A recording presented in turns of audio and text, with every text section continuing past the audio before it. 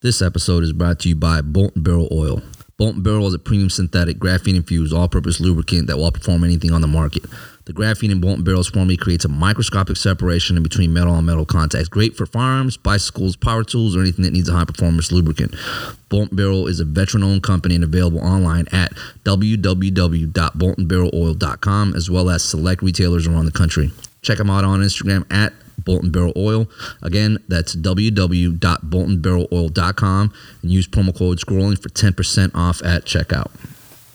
This episode has also been brought to you by Cloverstone Digital Group. Cloverstone Digital Group has been in the business since 2003. They've helped everyone from a one-person business with a small budget like myself to national retailers with a $35 million budget. They're helping me with my business, and they can help you too. You can find them on Instagram at Cloverstone Digital Group or www.cloverstonedigital.com. They're offering free consultations. Just let them know that Tom sent you. Again, that's www.cloverstonedigital.com or on Instagram at Cloverstone Digital Group. What's up, everybody? What's going on with y'all? Welcome to another episode of Scrolling Through Life. Man, I got a special guest today, John Gabretatos. Hey, what's up, man? How you doing, bro? I'm doing good. Thank you. So we're going to cover a lot of things, man. But before we start today, I want to let y'all know something. If you've not been to an improv show, you need to make your way to Huge off of Lindale in Minneapolis and check him out and just check them out, period. I went to a first improv show just, was it Friday? Just a few days ago, man. And it was the best experience I've had. It was dope. Wow. I'm going back again. I'm going to definitely bring the wife. I'm definitely going to bring some more people through. So yeah, man, let's start just a little bit about you, man. Tell us about you, man. A little background. Okay. Will you send me the thing to link me the thing? Yeah. Link me the thing. I got you. Where do you want me to start? Just the beginning, man. Okay. The beginning, yeah. I'm an immigrant from Eritrea, Right. Familiar. And we came here when I was 3 years old, so about like 1985 or 86. Okay. Born in 82. Okay, so you were just a baby when you came here. Yeah, just a baby. And stayed in Minneapolis, and like most, immigrants, you just kind of stay where you can get a place. Right. And I was the only child, so I was also taken care of by a lot of families. Right. Probably takes a village to raise it, you know what I'm saying? That's right. I'm pretty sure y'all had to do watch. Right.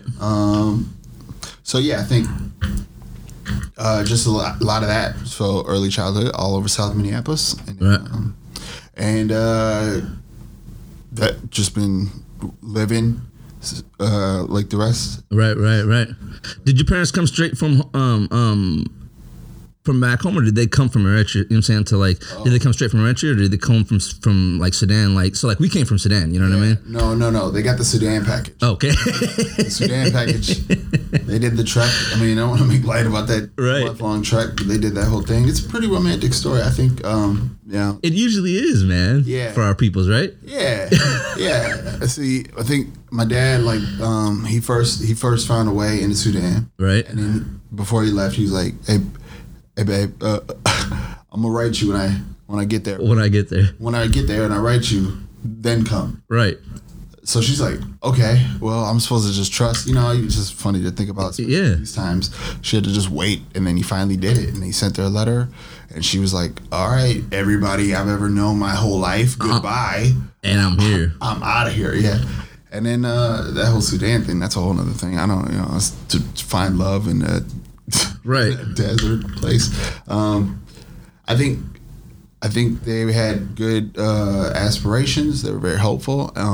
We got sponsored, but that's when there was early signs of there were stories that they said about my mother having schizophrenia. They said back even at in Khartoum, she was just doing weird things. Right. Finding me in the alley. As a baby, just in the alley. Right. Just because, she just schizophrenia. But nobody knew what that was back then anyway. You know what I'm saying? Yeah. Not even just in America, my dude. I mean, I'm talking about No, we're talking about back in Africa here, back in the fucking 80s. Like, the devil. Yeah, and then that's exactly probably what they were thinking back then. That was not something like nowadays. I think when something like that happens, people are like, "Yo, like you might want to," you know what I mean? But back then, I equate it to a couple of things: being in Africa, and two, just Africans in general that don't even like talking about that stuff or even like acknowledging that type of mental health stuff. Period. Yeah. So so that's kind of wild. So you guys kind of knew a little bit back then. Yeah. Or like they did, right? Yeah, I think some folks just knew, like, you know. And then just a bunch of episodes with that. So I was, very familiar with, mental health and mental illnesses, right? Because of her. So from the jump, I've been, and I'm still to this day, an advocate for her and to be, just with her. Try to help navigate, and the goal is to help myself and her live the most ideal life, right? Possibly live from where we're at, given everybody's circumstances, especially living in a society we have is we're just trying to live the most ideal, right? So that's been the goal, and there's been a whole lot of mess ups along the way, and successes. Because schizophrenia is it never wins. No, it does not. Doesn't really have like a goal. Right. It feels like this is how it feels for the families. Just kind of ravages and right. And then the families have to deal with it their own way, figure out how they gotta cope. Right. And that's where that leads me to my own like journey with depression and right. Just trying to develop a brain. Right. Like literally in high school, like the drinking was outrageous, and luckily I quit at 21. I think I gave myself a pretty good, decent shot. So it started early on. It was so like for you. So I mean, obviously you being the only child, right? Like that's a whole lot of weight. Yeah. To start, because did you kind of start caring for your mom at day one? Since day one. Yeah. Since you could, you were already like yeah. Like I'm here helping out, right? Yeah. And I think I remember that because, we'd come hang out with you, right? Like we were just talking a second ago.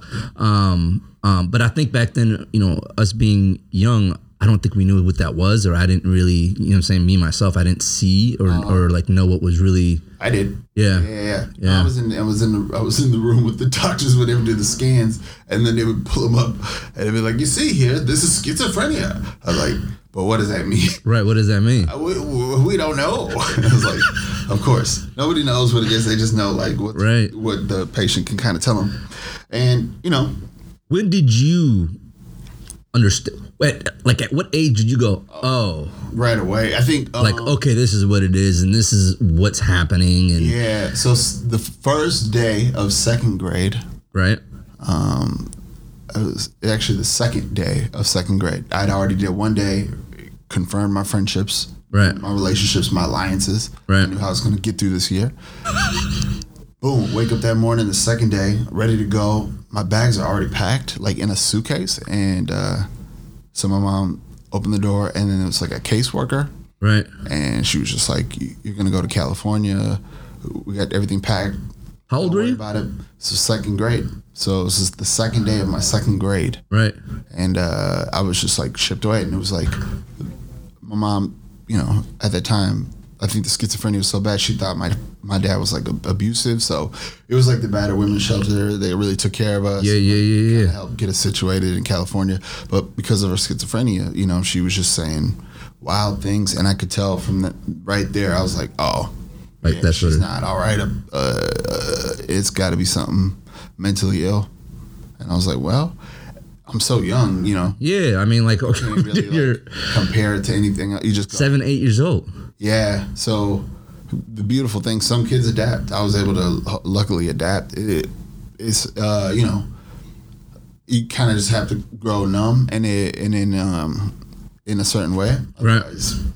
You'll die. I mean, like the things, it isn't just like her situation. Man, I haven't thought about this in a while, but it's like going through the world with a mom who's schizophrenic. It's how the world responds to her. That's what really, that's the sad part. You see how the world will try to erase her. Right. Or if they do see her, they try to project all their they're hurt because they feel so helpless. Right. Right. Which makes her, minimize her. They almost like feel so bad for her that they erase her like humanity in a way. Right. And you know, that's something that I'm just thinking about right now is that as humans, we're very fearful of what we don't know. Yeah. Like, you know what I'm saying? Like we're, and by that I mean like when we don't understand something, when we don't know what the fuck it is, we want nothing to do with it. Yeah. Like, you know what I'm saying? Out of sight, out of mind. Yeah, I mean that's really what it is, right? Mm-hmm. Share this. Yeah. So you were 8 years old at that time, man, which is just wild to me. Yeah. Yep. And you said you were shipped off, or you were about to be? Oh, yeah. We just left to California, Santa Monica. Really? Yeah, a battered women's shelter. We it was a good time because there was other families there, and right. There was a lot of really amazing, like what do you call it, like a caseworker, social worker. Yep. They had me do drawings, and then they did a good job of giving me the message of like, okay, we're gonna do these drawings, and it's not about like me giving you a reaction that it's good. Sorry about that. That's fine. That's me. Sorry, I was trying to tag you in that while we were talking, but yeah. So you went out to Santa Monica. You were very young. Yes. Yeah. A Living Color was on. I was up ready every whatever Friday night. Yep. Oh shit, that's really dating it, man. That's like no shit dating that was my coping thing. Yeah. Yep. Comedy. Is that when it started for you? Like or like around that time? Earlier than that. Because when I was just only child, so a lot of times it'd just be like movies. So I'd go right to Three Stooges. Yeah. And that was just another way to cope. But yeah, it was just probably.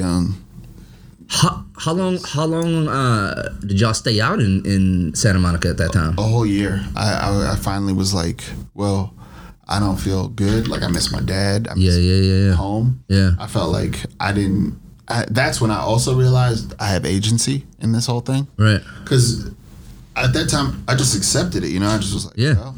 But then I put my foot down. I was like, nah, I want to go back. Let's see what happened. If I just like demand, I want to go back. Right. And my mom was, it's a mom. Right. She's still at the end of the day, mom. She's facts. I'm thankful and I'm lucky. I got a direct line with her. Some folks don't get that when their parents are schizophrenic, but I got a direct line where she, if I say something to, like if I make a choice, she trusts that it's, for her best interest and mine. So thank God. So yeah, God bless, man. I was able to call my dad and be like, we're coming back. And then when we came back, that's when I was like, yeah, it's time. I was like, let's call the ambulance and get her admitted because she was out there in the winter, walking around without shoes and smoking cigarettes, jacket not zipped up. Right. Just, yeah. Can't watch that for too long. Hell no, man. Especially at the age. What were some of the things like looking back now, like what were some of the things that you were starting to display already at that time as far as like, mental health issues like yourself, like the depression, the anxiety? I'm very assuming there was anxiety there. At that age, I think I was just trying to find ways to escape, but I still was like pretty happy kid, but here's what happened. So 5th grade, this dumb white teacher, he said, if you don't do your homework, he made this dumb rule. If you don't do your homework, you can't go outside for recess. Right.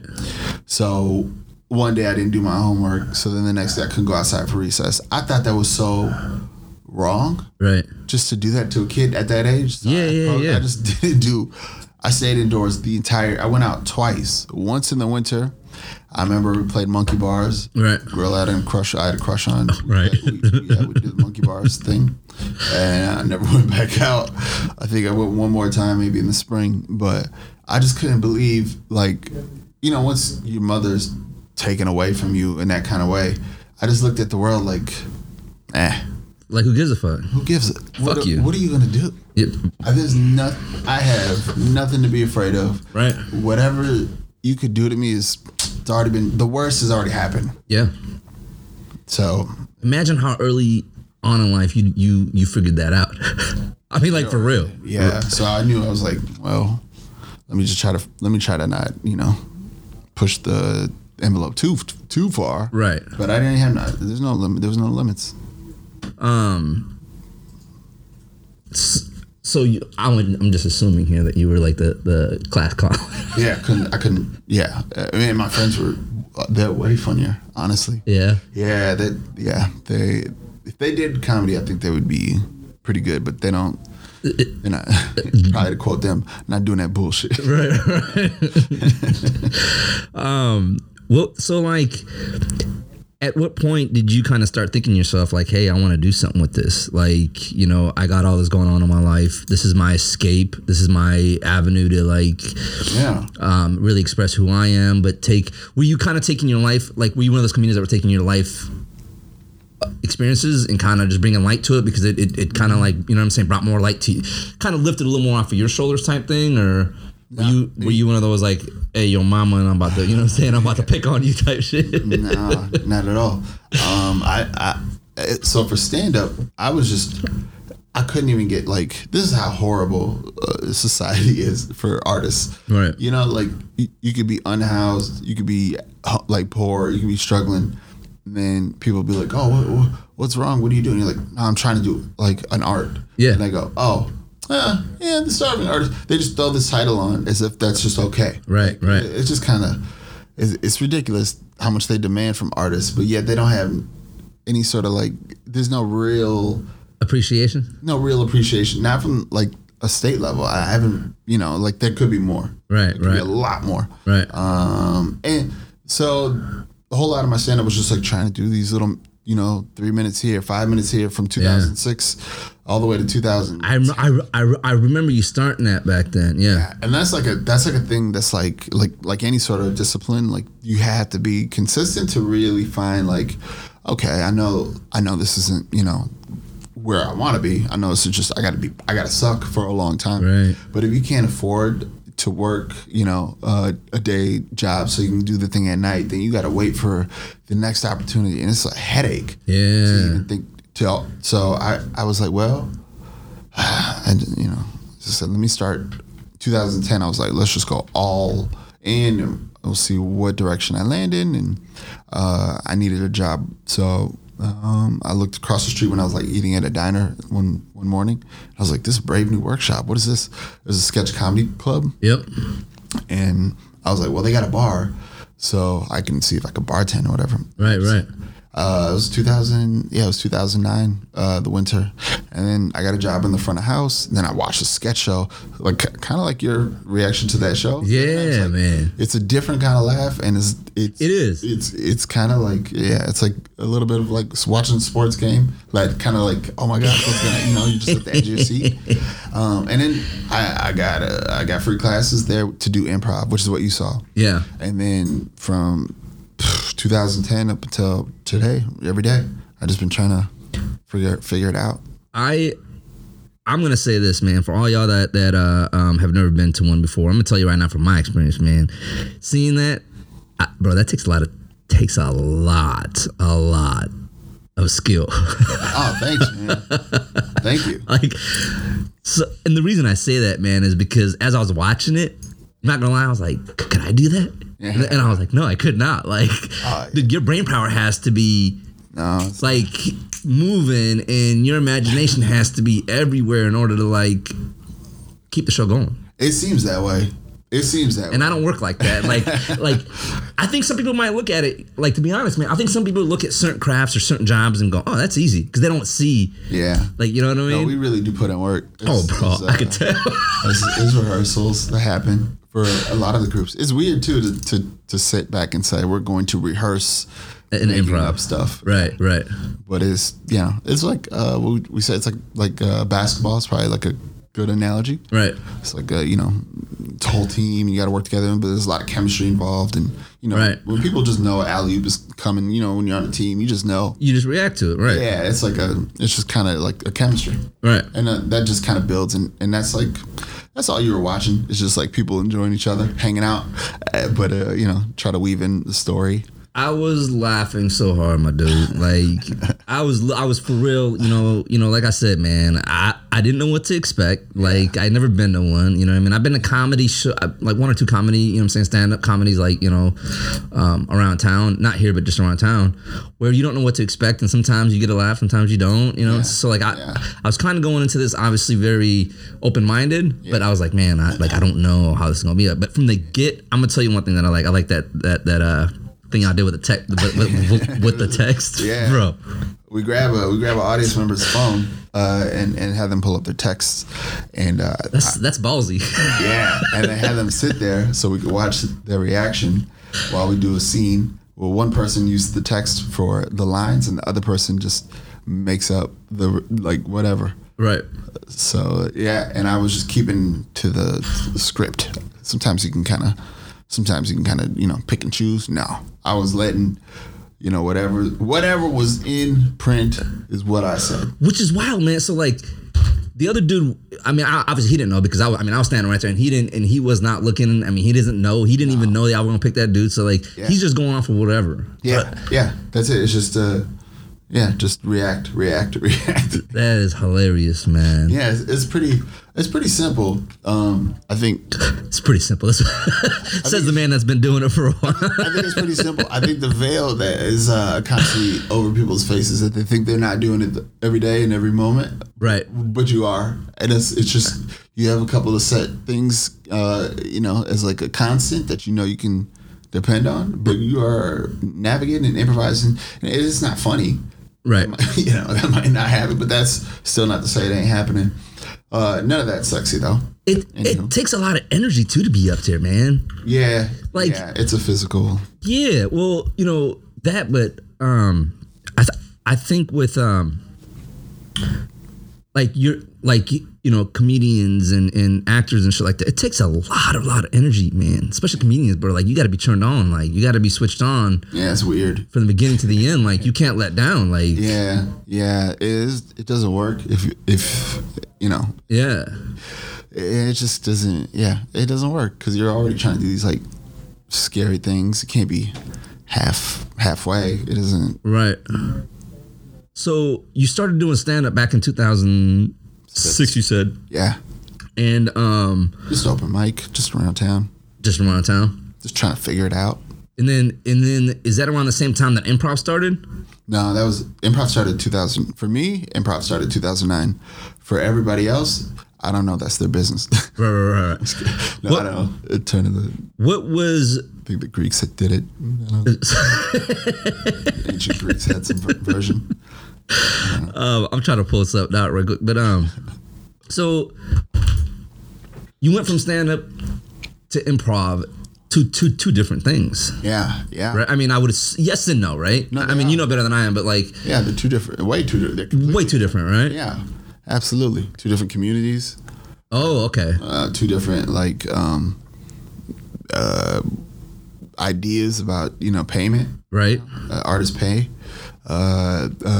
Culturally, two different styles. Right. One is very supportive outwardly, and stand up is supportive, but they probably just don't outwardly show it.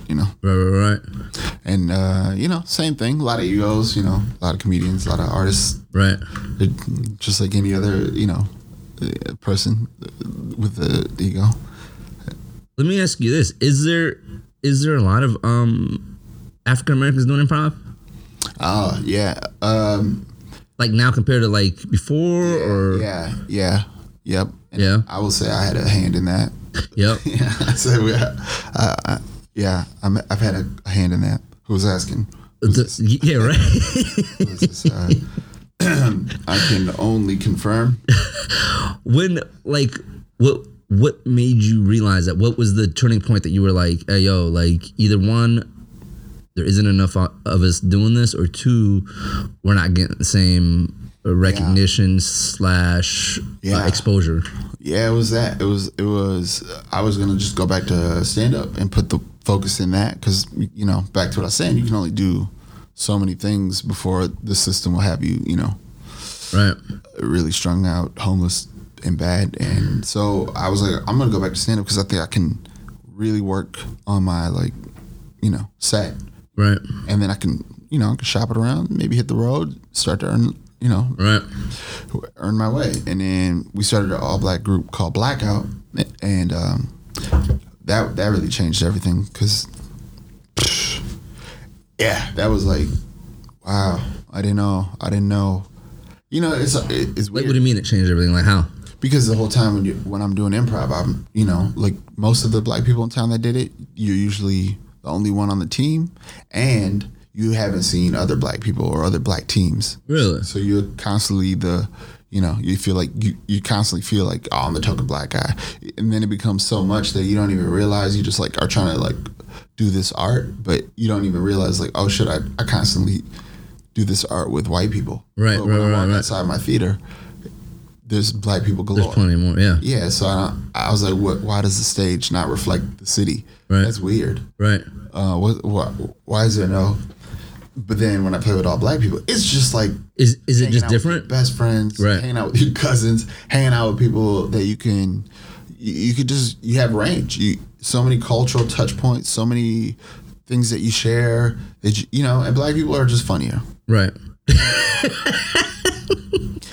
Honestly, if we're honest about it, well, hands down. Cause I'm just kind of just running through my head, you know what I'm saying? And yeah, majority. But then, you know, like immediately when I thought of that, for some reason, like Bill Burr popped in my head. You know what I'm saying? Yeah, you know, I don't know why, but like I was like, wait a minute, he was saying what the fuck with Bill Burr. Do you guys get a different vibe like from the crowd too, though? Blackout? Like, no, I'm just saying, like, were y'all feeling it? Was the reception different? Like, you know what I'm saying? Just being like the only black guy on stage, would the reception be different for you than it would be for others? Just, you know what I'm saying? Yeah. It's always, it's just like when you're the only black person in any setting, you know? Yep. You become the background character. Yep. Right? Yeah. And at the same time, you're also on like you're being surveyed, you know? Yeah. They're on high alert. And you got to let your craft really speak for itself at that time. You know what I mean? You got to find a way to you got to negotiate. It's always Right. Is today the day where I'm going to squash like 10% of myself? How much of myself am I gonna Really? like suppress to try to just get through the day? Right. Some days 0, some days 15 because you need to do what you need to do. Some days, but I'm trying to like after Blackout, it was like I'm 100% authenticity, please, every day. But yeah, it's hard when you're the only one. It's horrible sometimes. A lot of people would have like given up. You know what I'm saying? Yeah, they would have. But again, what else could you take from me? It's facts, man. I have, I just found like a lot of joy in that, and I felt like it's worthwhile just to hang out. Like, have you ever had like a weekend where you're just with your friends and you just like, maybe it's like a bachelor party or Right. like a wedding like that you're a part of, or just a camp or something where you're just like, man, it was the most fun and we just laughed a lot. There's so many Hell so many inside jokes, people teasing each other. Nobody's like really like ganging up on each. It's all for one. But also like, king of the hill. So you got to watch your back at any time. Yes. And I just wanted to live life and have that, Yeah. Where I don't know, like that was and be creative. That's also like that's important. It's I think that's very important, man, and I actually know exactly what you mean, man, because like just over the summer in June, me and some very close brothers of mine that we served, we were together from the beginning when I started my career, so we've known each other for 18, 20 years plus, 20 years, and we all went, so like some of us hadn't seen each other in like 18 years. I mean, we've talked, we've we've kept in touch, but not physically seen each other. Some of us have seen, it was kind of like one of those where like, I hadn't seen you in 18, but I'd seen him and shit like that, right? But when we got together, Cuss on here. oh yeah, hell yeah, fuck that. Yeah, check Facebook check. Yeah, right. But like, dude, we went to Colorado Springs. Oh, And I'm gonna tell you right now, bro, from the second we saw each other at the airport to the second we all left each other, Yeah. it was like a beat was never missed. Yeah. And I laughed so much, so fucking much that I was just like, you know what I'm saying, just hearing you explain what you were just saying, like that's exactly where my memory and my mind just went to, because I was like, dude, that was like the best 4 days. It was like, and the greatest. It's the greatest feeling. It's a shit. Like, oh, this is what I like. Yeah, I like this. I think this is being happy. Yeah, I think this is, you know, this is probably where I'm gonna park my boat here for a while. Right. I don't see no reason to leave. Yeah, man. But you know, I also recognize like the journey, man. Like it takes sometimes some real weird, bad stuff to come your way for people to discover cool stuff. Yeah. Not to say that that's the only route, but I do feel like it took a whole lot of just like my everything being feeling like I just had no say, and it was like the most unfair kind of like feeling growing up. Right. Not to blame, because you know we know where that is, but I mean, but after that, that's a liberating feeling to be like, yeah, I guess everybody's just doing what they got to do. Right. And I'm just gonna do. And it created you. Yeah. Like, you know, I'm kind of glad you even brought that up, man, because like a lot of us, right? So like a lot of people go through, you know, what you went through, or you know, life is just not fair, right? Like it's just not, right? So things happen, but I think some people take that as like, fuck, well, my life sucks, I'm done. Yeah. Like you know what I mean? But I think what a lot of people don't understand is like a lot of the stuff, well, not a lot, everything that happens in your life makes you. It can make you for the positive, it can make you for the negative. It's up to you and how you take those shots, I think, you know what I mean? And take those cards and how you play it, right? Yeah. And if you're lucky, you can waddle around the stage acting like a duck on Friday nights at 9:30 at Huge Theater, brother.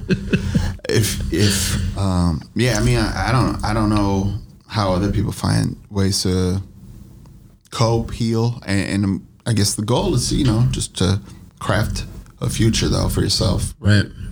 I think that's I'm very lucky that whomever, or maybe it's a village, somehow, some way that just became pretty much understood. Like hard stuff's gonna happen, right? And you know, processing it is important. And just know though, at some point, sometime, you'll figure out a way. And it's like that's been pretty much my mantra. So it's been like, damn, hard things. And it's just like the beauty of improv is I get to really get all that dramatic stuff out. Yeah. You know? Just really like, not that I'm working through stuff, but it's nice for the body to just feel like, you know, it gets to just be a kid. My dude, yes. Facts. You know? Facts. I think once I gave myself permission, and I keep giving myself permission to do, you know, behave like a big kid, it's been wonders on my like overall mood, you know. I can see, you know, even though you and I, you know, so John and I grew up together, I'd say, you know what I'm saying? We hung out, you know what I'm saying, with each other. We came from the same community, you know, so we grew up together, hung out with each other, but I went to the Army, you know what I mean? Ain't seen him in a while, but I could see you on stage. I could see it was a freeing you, a different you, a you that was, the way I like to think about it sometimes, it's nothing else fucking mattered but what was happening right then and there, you know what I mean? And like everything else was kind of closed off, and it was like, I'm in my world, I'm in my realm, this is it. This is it. This is it. That's it. That's all that's what a man. I appreciate it. I'm with a guy up there, Denzel. He's not playing around. You know what I'm saying? So like I'm very thankful because he gets to keep me, you know, sharp, and he works, you know, in a particular way that I have not developed those skills. So it's I gotta be present. Right. You know, I gotta be ready for what he's throwing out there. I love what you just said right now. I just love what you said, because you had, you know what I'm saying, having him on the stage with you, irregardless, needs, you know what I'm saying, it needs you to bring your A game also. Yeah. Like all the things you would want in a good partner. Right. You try to offer that. Right. Like any teammate. Right. And so that's the reason I kind of stuck to that a little bit because like, you know, where I come from in the Army and Special Operations is that. But Am I saying that right? Yeah, no, I mean, you know what I'm saying. We say, what? Hoorah, that's more a Marine thing. You know what I'm saying? We say, the Army says hooah, but you say we don't say that either in Special Ops, really. Okay, you guys just kind of, you guys gonna do that. Yep, you nod. not for real, that's true. That's it. All right. But Special Force. you know what I'm saying? Yeah, man, that's it. You know what I'm saying? Give yourself, give each other the nod, and you know what I'm saying? That's it. You just know. Yeah, you just know. I love that. Yeah, it's between you and your fellow soldier facts, man. and the head ranger. But that brings me to like how teammates. You need to be there. You need to be there. And like I can't. You can't have a down day. I can't. Well, you can, but when we're on, I need to be there fully. And that's what I'm trying to get at. So like I can go like I remember so many times being on a deployment and me and my ex would just go, you know what I'm saying, on the phone. I'd be in Iraq or Afghanistan. Yeah. And it fucks my mind up. But once we get a mission and I'm getting ready to go out, there ain't nothing else I'm thinking about no more. Yep. The chatter has stopped. All blah blah bullshit in the brain is now it is out of commission. It is not around. It is so cool. It is a different. I mean, maybe it's not the same. No, it is. Yeah, it's like I don't know. I can't even imagine that kind of like. But it is. It's the same thing that you go through. I think going on that stage. This is some joy to feel that kind of alive in a weird way. 110%. That's why as soon as you said that, like. Yes, comedy, two different. But I think what you feel going on stage is the exact same thing that we all felt going into, you know what I'm saying, going on a mission. Yeah. Is I got to block everything out and you feel alive because it's in the fucking moment. And at the same time, you know, hey, the guy to my left and my right have to go home. So I got to bring my A game right now. Nothing else matters. Yeah. You know what I mean? But it's kind of weird, right? Because when you're on stage, everything shuts off. When we go on a mission, everything shuts off. But when I come back, you're just like, God damn it, I got to deal with this fucking shit again. Yeah, like, you know what I mean? Yeah. Here come the borings. Right. Dum-dums. I mean, for real. Wow. Recognize a callback. No, that is very, very real. Also, it is. Cannot accept that comedy is like what you do, but the feeling and the sensation of a rush, there is something special. Like, but definitely not. You know, it's crazy. People are afraid of public speaking, like so much, big time. So, like in that regard, I feel like chemically, the body experiences it. Like the stakes are really high, but. You know, they're not really that high. What happens is somebody might not enjoy me as much as I don't know. Well, I think for you though, I think it would though, wouldn't it be? I mean, I won't say the stakes are high, but like it feels that way. I mean, right? It feels that way, and I think you got to suck a lot and more, and then keep sucking. Right. It's just like, because it's the art. It really is a craft in that way. I get it now when people would say that, like, oh yeah, you just keep working on it, but it's true. You like. It just like, you know, kind of like grows like any other thing that you pick up, and then you get to like tailor it how you want, to kind of like do your thing, which is that's, you know, I don't know. And then to talk about it like with black people doing it, we're in I don't know. I feel like I'm doing. It just feels like cool new work that I just have not seen in the Twin Cities like this. I could see that. All around the world. Like, what do you mean? Like explain to me. Intentionally, you know, I think improv has really good tools for people who are marginalized and, you know, the groups that are vulnerable, a population that needs their voices heard. But, you know, that spoken word is great. Right. And all these other things are great, but this is like really accessible, where you can actually bring, you know, this to you know, communities and just, you know, workshop, and people can tell stories, and it's not even anything like about like, you know, where it's just like Wayne Brady or whose line is it anyway. It's really just like giving people the opportunity to like, you know, like just be silly. And a lot of people, especially, like not everybody in the hood is just like angry, mad, 24/7. Right. There's a lot of funny people and a lot of playful people, and they do characters. And I think there's a ton of humor that comes out of the hood. You know what I mean? Like a lot of good people. You know what I'm saying? A lot of, because I think, for what's going on in the, in the inner cities and all that, you got to have some sort of outlet also too. You know what I'm saying? So I think that's where a lot of good, hearted comedians, I guess, really come from. You know what I mean? Yeah. And it just feels like right now, you gotta be hungry. Right now, I get the opportunity to hopefully like kind of spread it out to more communities. Right now, it's kind of the work we're doing on the ground. So got some stuff I'm excited about. So, if we can get to that in a little bit, hopefully you can share. Yeah. Okay. Yeah. So not afraid. So you guys have. So did y'all end up starting? So you said you started like that, like a black improv troupe. Black improv. Yep. Okay. Improv. Y'all started that.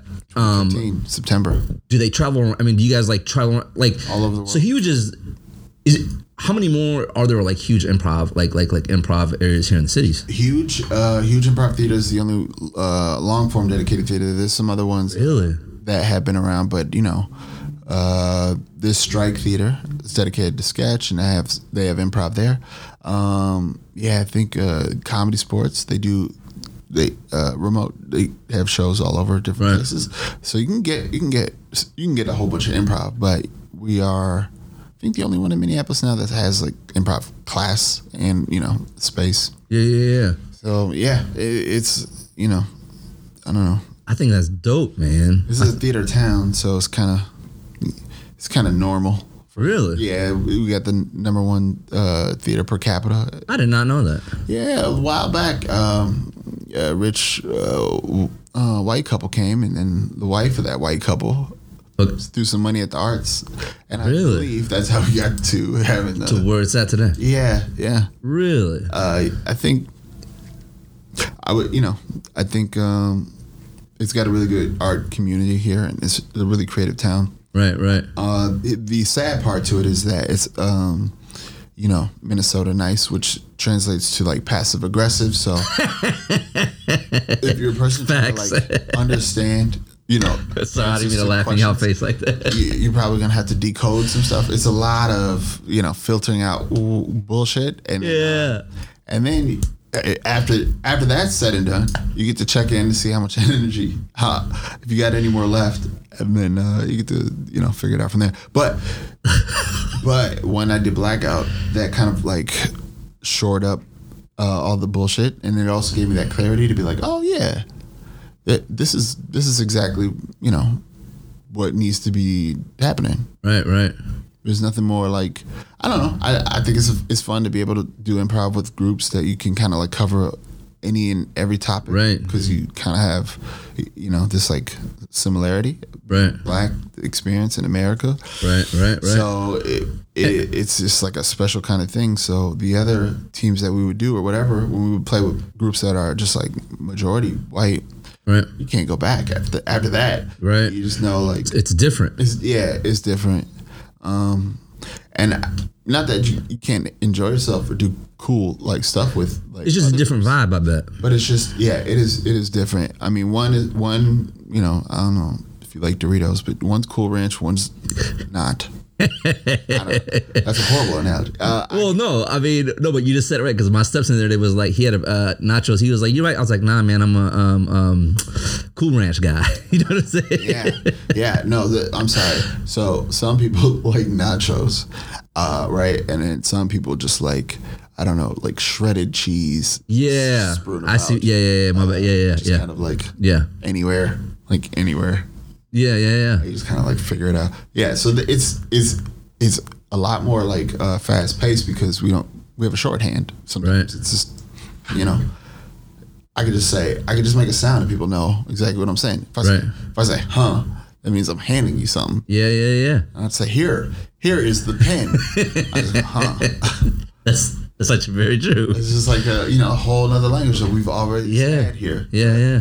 And that's been really good for my mental health. Yes, it has, because guess what? When you when you, man, you know, when you're the only one in a lot of these spaces, you tend to keep thinking like, am I crazy? Yeah. Am I, you know, like being a black man, like how many times, like some days you're just like, man, I'm gonna go like get in this elevator with this white person. But I know like when this elevator is done, I'm gonna feel like worse because they're gonna just do like a microaggression or something's gonna happen. You just know that they're gonna do a thing to make you feel like you're the scary dude. Like I came in there, it was like Hulk smash. Yeah. Elevator time. Like that's what like we feel like that's how they react. And I'm just like, man, sometimes I don't want to do the nice guy. Right. Face, you know, hey. Right.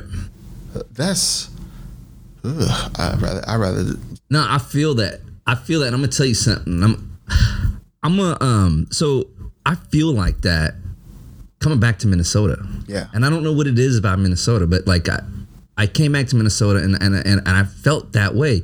Yeah. And I, matter of fact, just had a conversation with my brother just the other day, literally just the day before yesterday, and because I had a couple of instances like that, man, where like, you know, they see me with the tattoos and the hair and they think one thing immediately, right? And I was telling this to my brother, and he was like, because you've been living in the bubble for the last 20 years. And I was like, more. What do you mean bubble? Like the military bubble. Yeah, talk about it. Where, you know, like for me being in the military or being in the military community, like, I hate to say it, but nobody really looks at color. And even if they do, they keep that shit to their fucking self. Like, right. Like it just is what it is. So like for 20 plus years. It's not about that. It's not about race like that. It is, and, you know, but it's overall. Right. It's about real patriotism or phony patriotism. 110%. I'm just guessing. No, yeah.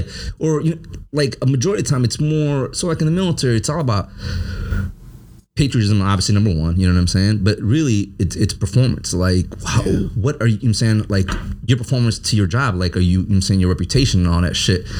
But like, I never experienced racism except for one time. Yeah. Like bluntly to my face. Yeah. In the military.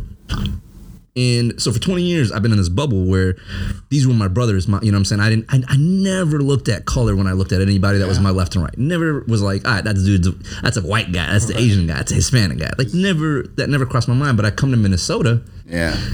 And the feeling you just said about, you know, the example you just said about the elevator, I feel like that all the time here. Like it's crazy, man. It's they don't crazy. Have in their brain the thing that recognizes your humanity. It don't light up. Right.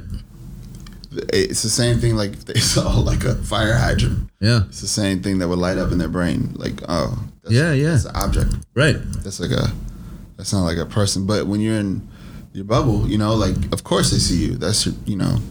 Right. They see me for who I am. Right. Like, you have a stake in each other's like life. Facts. You have a vested in interest. You are invested in each other. Like, Facts. They're not invested in black people at all. They could care less.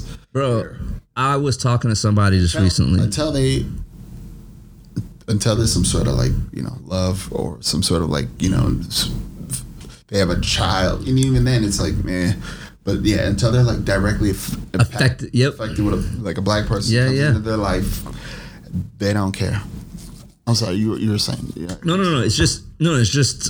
I'm kind of glad you brought that up, man, because, like I said, it's been hard for me to cope with that and Minneapolis, of like how it really is here in Minnesota. And I like the way that you use that example of Soda Nice. You know what I mean? Yeah. Minnesota Nice, because like that is the best explanation that I think I've ever really had, actually ever heard of it. It's a very passive aggressive way. It is that. Yeah. You know what I mean? I tell people this all the time about, so like I consider myself a Southern because, you know what I'm saying, I've spent the last 20 plus years in the South. Yeah. But like in the South, that's a different flavor of racism. No, well, but the South is very blunt. That's what I'm saying, different flavor.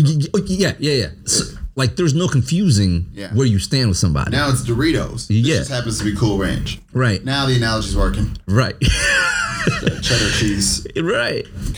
And then you come to Minnesota, you don't know what you get with somebody. Yeah. Like they're cool to your face, but the second they go behind your face, you don't know what the fuck they're saying. Where to me down south, if a motherfucker hates you, or doesn't like you because you're just gonna call it, guess what? That motherfucker's gonna let you know. And to me, I respect that more. Yeah. Than you talking to my face and then going behind my back and saying some shit, or you just being scared There's of no me. plausible deniability. Right. Now, I mean, legally, you have something to stand on when you defend yourself. Exactly. It does give you that leverage. Exactly, man. It's less. You know, that's the leg up. Unfortunately, ain't that crazy? We got to be like, in the court of law, at least I can defend Right. that. You know, I my life. But if somebody just passive aggressively, just like, I don't know, just responds to your email, Bro. like replies all, or I don't know, like, hey, I don't know, whatever they be doing, or just like is a one time, man, this woman just jumped into my car. She thought I was an Uber. And she was older. She sat like in the front, put her purse like on the. Are you in for real? On the ground? Yeah, on the. And I was like, "What are you doing?" She's like, "Oh, I'm sorry, I'm late." I was like, "Well, who? No." I was like, "What do you mean?" I was like, "What do you mean?" Please tell me are you lying right now? Like, No, I was scared out of my life because it was an old white woman, and she got in there with so much confidence, and you know they don't like to be told they're wrong ever. Right. I had to tell her she's wrong, and I was Like, hey, that's it. You're right. Yeah. I'm not an Uber driver. I'm not who you thought I was. Right. This is not what you thought it.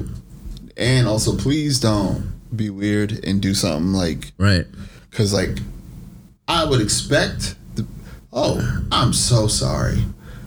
Excuse me. That's rude. Right. Where was my Wrong. Right. You all don't look alike. And Right. it appears Right. that I have some sort of belief that you all look alike. Obviously, the person who I'm looking for is Tariq. You're not Tariq. You're John. You're John. But you don't look like Tariq, even though he Right. is also a black male. And also, you know, I don't know. I don't know too many. Right. But my fault. I'm sorry. That would be my hopeful. But this, I was like, no, you're in the wrong car. And she wasn't You gotta feeling get it. out. And she was like, turned her head and just like grabbed her bag, like barely shut my door, just kept walking. Like, Oh, you the one that jumped in my car. you jumped in my car, and also this is uncomfortable because I gotta go the same way you're going. So I gotta do this, like, the 6 feet. I gotta do the COVID distance. Watch a white woman. I can't risk her if she just like whoop whoop. That's too funny. He said this is uncomfortable because I got to go the same way you going. Yeah. So Because I can feel that too. that's just like, man, that's a tax you pay, like, Right. physically. So I've been trying to meditate a little bit here and there, bring it back into my life Right. at 38, and I think that's been really good. I just started meditating not too long ago. Really? Bro, it's fucking clutch for my mental health, bro. It's It's clutch. really needed. It's really needed. Where else are you gonna be able to like stop this train? Bro, you can't. You can't. And I want to stop the train, and I want to have a little sense of like control of self. Right. bit, That's know? key. Yeah.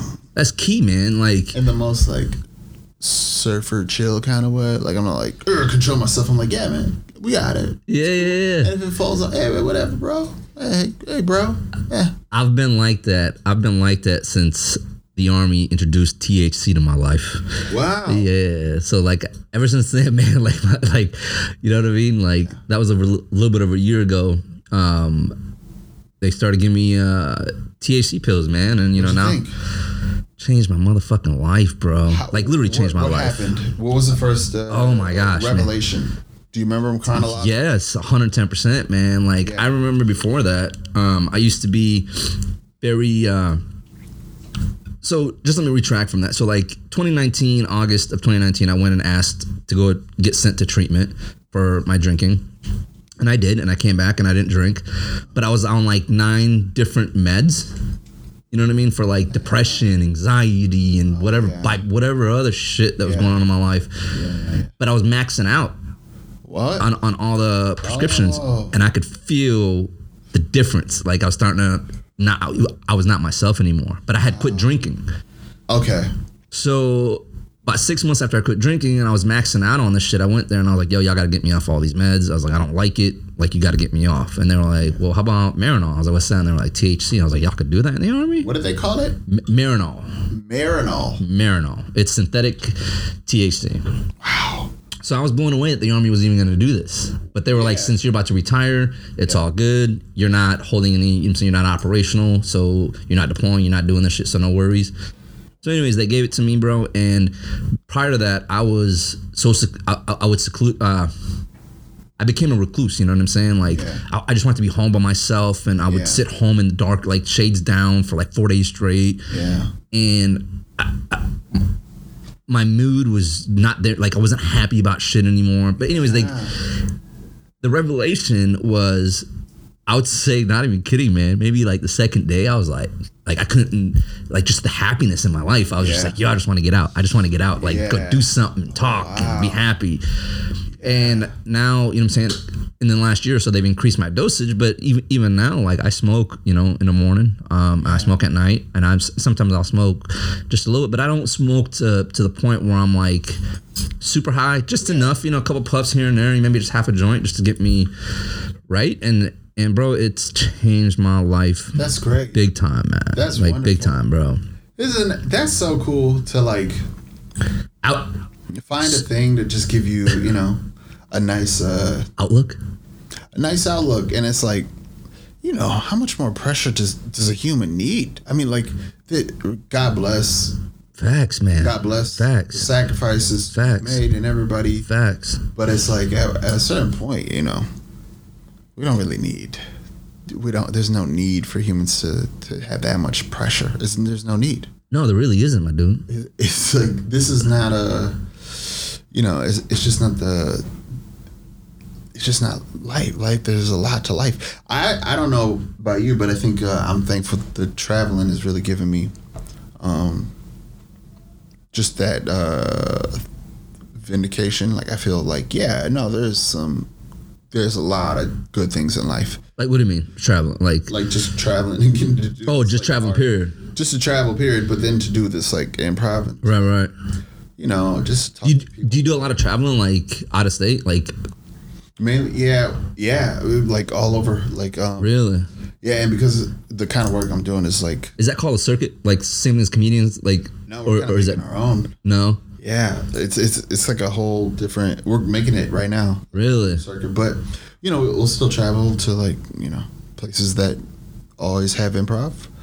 So starting new places and places that never had black improv. Right.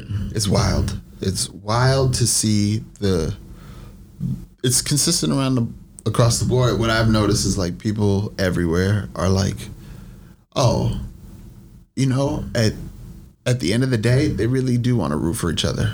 Right. It's just, it's hard to see that sometimes when you're in the thick of all of it. Yeah. So finding that, like, solidarity has been really easy with this tool, and it's been able to give me that, like, I may not have, like, a positive outlook on humanity, but at least, you know what, I'll stay around prom a little bit. I'll drink some punch. You know, I'm not gonna poo prom. It's all right.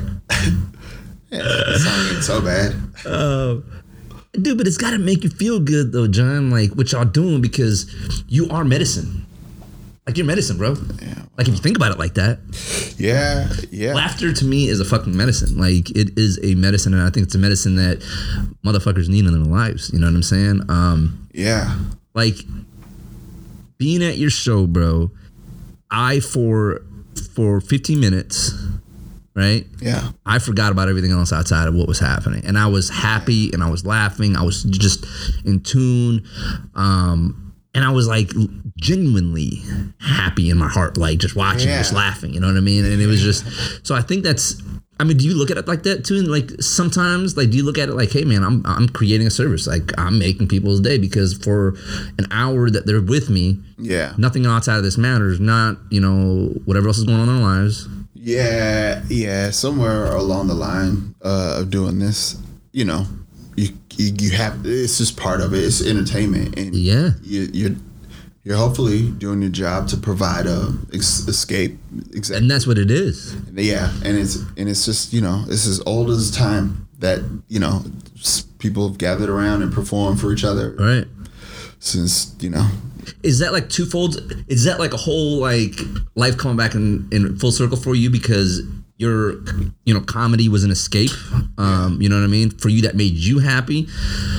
And kind of made light of what was going on, but at the same time, like now, you're coming back full circle doing that for other people. You know what I'm saying? Yeah. One hand washes the other. It's because it's still giving me that.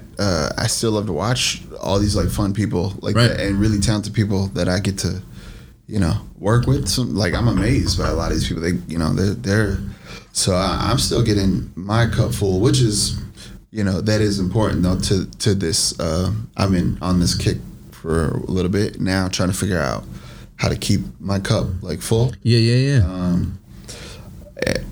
don't get it figured out, but I understand the importance of it. It just nothing works if it just burn out one area or like one aspect. Right. It just doesn't. Yeah, it's not good. So like I'm learning how to find that balance, and then also to like keep giving myself permission. Like you can have more fun. Yeah, more fun. It's okay.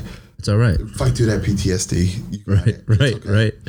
And sometimes it's too hard, and you got what you got, and that's like also part of this whole journey is learning for myself to be like, well, that's gonna have to be the goalpost for the day. It's just that I did it. Right. I did the show. Did I give it the most that I could have ever? Nah. Did I have? No, but I did it, and that's in itself the win. And that's like a thing to learn. That's like wiring that has to be learned. Facts, man. That's repetitive, like muscle memory. Yeah. Muscle memory. Where I'm just like, yep, here's the main goal for this show. There's 2 people or 200, doesn't matter. Yep. Here's my focus. If I can play like I'm playing, whether it's packed or it's just us a rehearsal, the same idea has to be there. Has to be there, yeah. Same energy and all. Enjoy you. Right. You know what I mean? How could we enjoy each other? That has to be the goal. How can I make you look good? Because if I do that, then you make me look good. Together we look good. Right. It's just, and it's so much more fun, even though it's a learned behavior. That's part of the skill. Is you learn to trust like a kid again. Yep. You learn to, learn about you learn about yourself because however you play, it sometimes might say some things about you off stage. Right.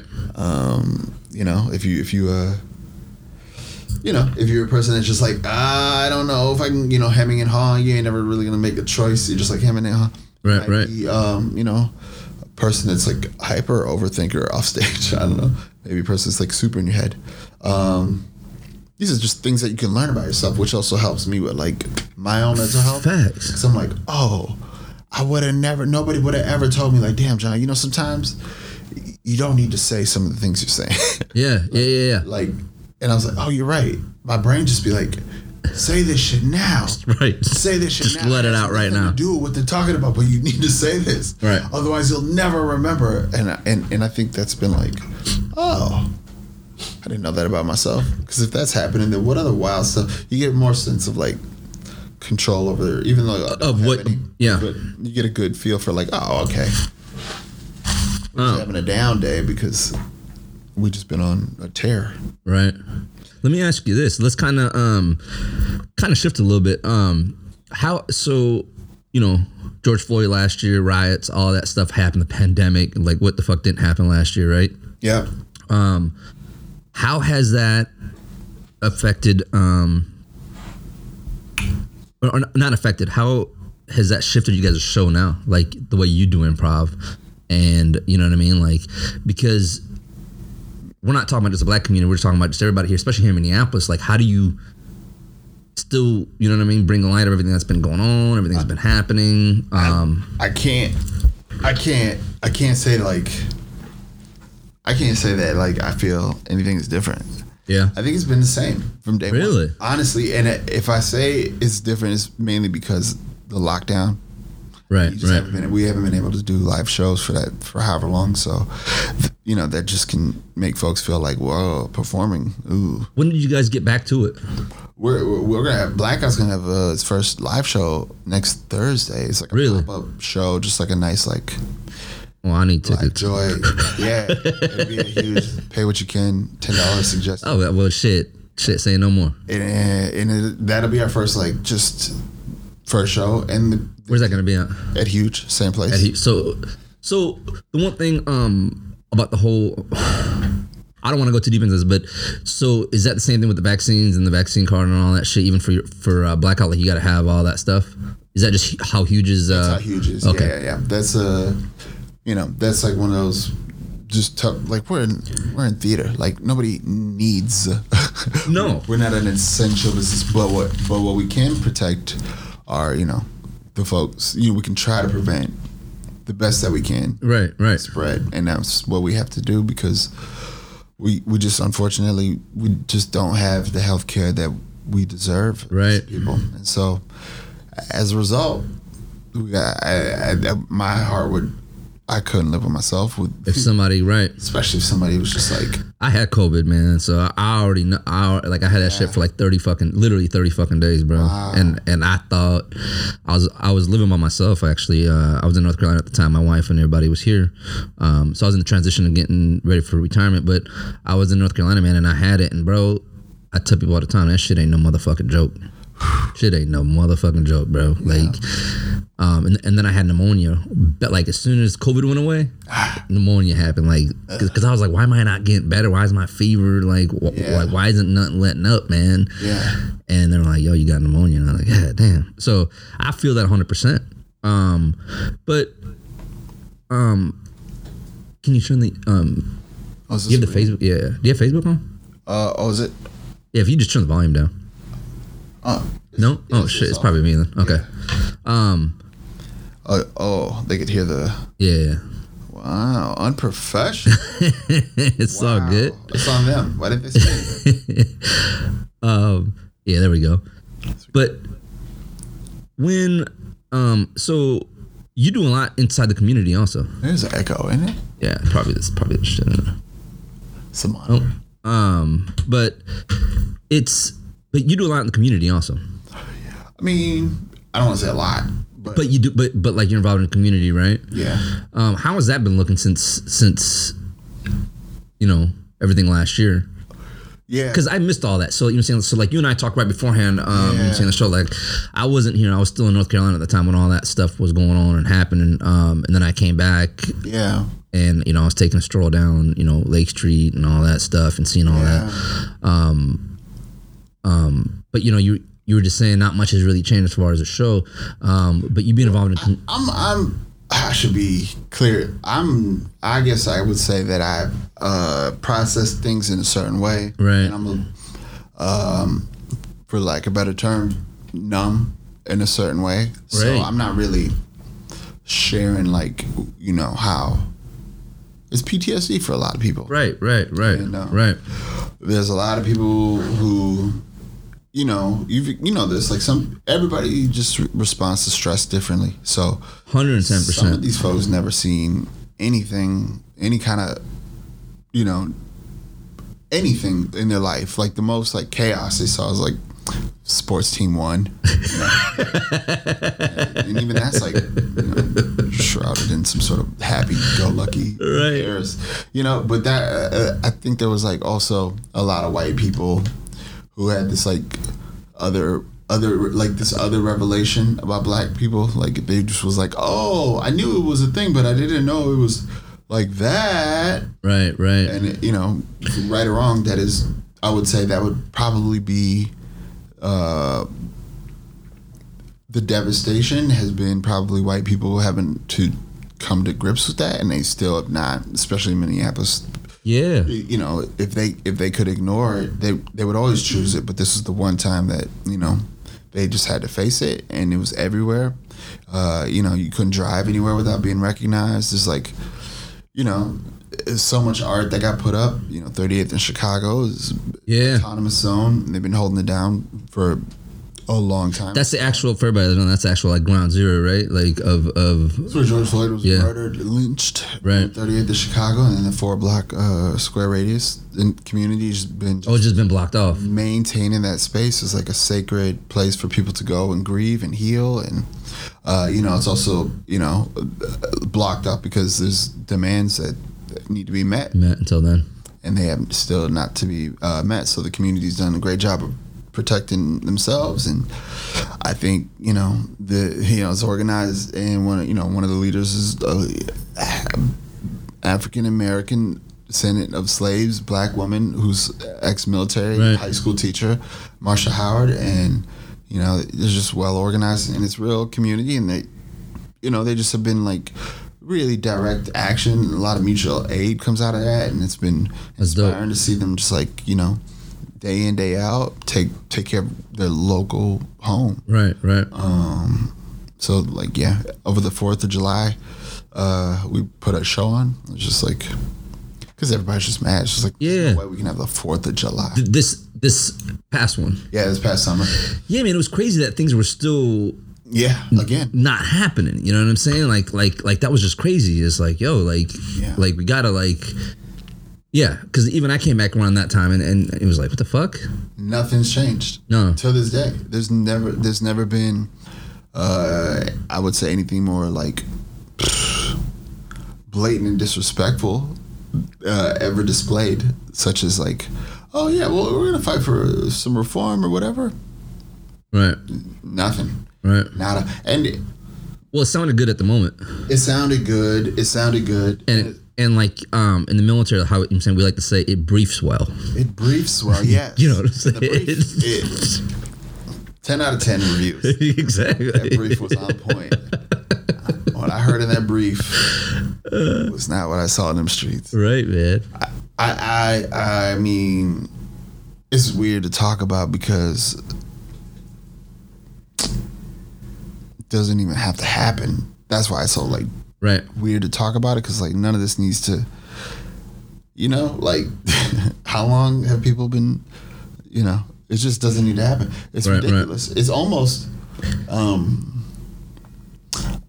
it's almost like weird to see how like every day you can see the same story in the United States, the same kind of headlines are somewhere in the United States will happen every day, like Groundhog's Day, and it the amount of like reality that Black people experience in America relative to any other group, the difference, not that I could even tell, but I mean just looking at what we know, that isn't over 10,000 Black women are missing per year, unaccounted for. Right. 10,000. So, there's no comparison when we talk about like just feeling worthless. Like, there's no system that can make a Black woman feel more worthless than the United States system. Right. And I saw Black women, standing up and still continuing, and I saw other, races like coming together. I saw a lot of people getting fucked up too, like people that had no training or whatever, never really expected to just get, I don't know, tear gas and all. They just didn't plan for that. Of course, right. I saw other friends who did first aid training, and next thing you know, they now need to apply it. Yep. So it's like weird timing for them, but they saw, really. And then we're coming to the forefront. All that stuff was actually coming and becoming, what's the word I'm looking for? Helpful, but it just came at the right time. Yeah. And at the right bad time is what I like to say. Yeah, and a thing like that is like, it's hard because there's nothing to really stand on collectively as a people. There's no solidarity. So when the aid goes out there and they want to render aid, it's like how much can they really give? How much can there's different ideas across the board, because so many people are just like in shock that this is like actual, like, rubber bullets hitting people. Yeah. Hitting people, grandmas, like kids, everybody's getting hit. I think the shock of it all like stunned people in a very like particular way in the city that I don't think you add that with the Minnesota nice. It just feels like, this is just not going to get unpackaged correctly. It's not going to be addressed because there's nothing to discuss really until there's justice, really. Right. So, because I don't think people understood how upset African American, especially in Minnesota. I'm not talking about just the nation, but just Minnesota itself. Because, like even I just said to you, I grew up here, but me coming back, I totally forgot. Yeah. I really did. I genuinely forgot, and it's horrible, but I did. I forgot how bad it was here to be black. And two, again, you know, for me, I was in a bubble, man. Like literally, like there wasn't that type of shit. So like, I come back and I'm like, no racism, you know, you know. But then you come back here and you see it, and you kind of start remembering. You know, I start going back and in my memory bank, and I'm like, man, well, wait a minute. I was harassed by the cops like that, you know what I mean? And like, bro, me and my cousin. Yeah. True story, man. This was the time that I had gotten out. It's like 06, 07, man. Me and my cousin were downtown off of Hennepin. We had just left a bar or some shit, and we're standing there. And this is a no shit, like a fucking skinhead, like, you know what I mean? Like with the suspenders and the combat boots with the white laces, whatever that represents for him. But I remember this, man, very vividly. And like this dude comes up, and he just starts talking shit. He's like, fuck niggers. Wow. Like, this is out of nowhere. Like, we're just at a stoplight. Wow. Like, walking. That's all he says. And me and my cousin look at each other like, what the fuck? Yeah. Like that's kind of weird. And so the dude says it again. And as we look across the street, me and my cousin across the street, we see, you know, some more of his buddies. So what I was just assuming at the time is that this is a young kid who probably was just, you know, he just became part of the clique. And they were like, yo, go over there. Yeah, earn your stripes. Right. And he says it again, and my cousin looks at him and goes, hey, man, like, that's serious. He goes, hey, man, like, are you okay? Like, do you see where you're at right now? Yeah. And he's like, fuck niggers. You know, and I look at my cousin, and I'm like, fuck this shit. So we, you know what I'm saying? We just start fucking him up. Wow. And this other dude that was across the street, his whatever you want to call him, you know what I mean, was a big, this dude was like 6'4", big ass white dude, skin, you know, just big, man. And he comes across the street, and we was about to get into it. Cops chase, you know what I'm saying? Cops come, and me and my cousin are like, fuck this shit. Like, we already know what's going to happen. Yeah. And, you know, we get chased down, man. They slam us, and like, they're just, you know what I'm saying? Guns drawn, you know what I mean? Wow. And, they handcuff us, and like the big white dude, the big ass skinhead's coming towards us, and I'm like, yo, please uncuff me, because this dude's about to steal on me. Like, like he's about to knock me out, you know what I mean? Like, uncuff me so I can at least protect myself. Yeah. And the cop was like, he ain't gonna do shit. I'm like, yo, he's walking right towards us. You think he gives a fuck about going to jail right now? Like, he don't care. Like, you know what I'm saying? To him, this is gonna be good, you know what I mean? So all this shit happened, and the cops don't want to listen to us at all. Yeah. They don't want to listen to nothing we gotta say. Until like other people were like, yo, like they didn't do nothing, like they didn't do nothing at all, like it's them. And it wasn't until then that the cop even realized, or not realized, but until he decided to actually believe us, was because the big ass dude was like, you fucking monkeys, you fucking niggers, all this shit. Like, you know what I mean? And like the cop was like, oh, all right, now I get it. And we're like, dude, that's what we've been saying this whole time. Yogi, you know? Yogi Bear. We got exactly. You know, and like that was one of the memories, man. Just go, you know what I'm saying? Like we was getting slammed, and we, you know what I'm saying? Like we was about to go to jail if it wasn't for, you know what I mean, the other people around that were like, yo, this is like, nah, like it wasn't them, like, you know what I mean? Yeah. But yeah, man, like again, officer, he's got I hate niggers tattooed on his face. Bro, he was the epitome of what, when you think of a skinhead, yeah, this guy. That was that dude. Like, I'm talking about the fucking black pants with the suspenders, with the boots that were laced up with, you know, he had different colors than the younger dude that came up on his laces. So I'm assuming he was the OG, or he was the, you know what I mean? But he was the emo one. Right, you know what I mean? But a lot of people don't understand. Yeah. Like, and that's nothing compared to what other people have gone through. You know what I mean? Like, you know what I'm saying? It gets worse all the way down to murder. Exactly, man. Lynching. Exactly. So, I will say I didn't realize till, I think Jamar Clark reminded me of how Jamar Clark, he passed in 2015. So Blackout had just started September. Okay. And then October, we did a great job. November, we were about to get ready for our November show. And boom, Jamar Clark was murdered. And we found out about it when we had a rehearsal. Oh, okay. This was a dude that was in Blackout. He was in Minneapolis. No, okay. That guy, young guy, North Minneapolis, and it was like recorded. So it was like one of the first in a while that we had of video footage. Right. And we were in rehearsal, we were just like devastated. Like, well, we were just like, hurt because that's there's no words to describe that kind of like grief to see a black man just like murdered by a police officer. Right. And then we were also like grieving because we had to figure out what do we want to do. Like we have a show and it's like pretty much sold out. Right. How the hell are we gonna do comedy? Right. There's nothing, there's nothing funny in that. There's nothing funny right now. Yeah. Right. So we just, figured out, well, we'll just do whatever we want to do. Right. And that show, we just did what we did. And I remember one of the castmates just started crying. Like, during the show? During the show, just bawling. He just let himself feel it. And we just all kind of, we just made space for it, hugged him, and we just held each other. Right. And that was like part of the show. Right. And it's like, for a craft, what are you supposed to do? This is real. We're real people still. So exactly, you're gonna laugh, but also, we were just crying too, so you can probably not get like the best crisp voice.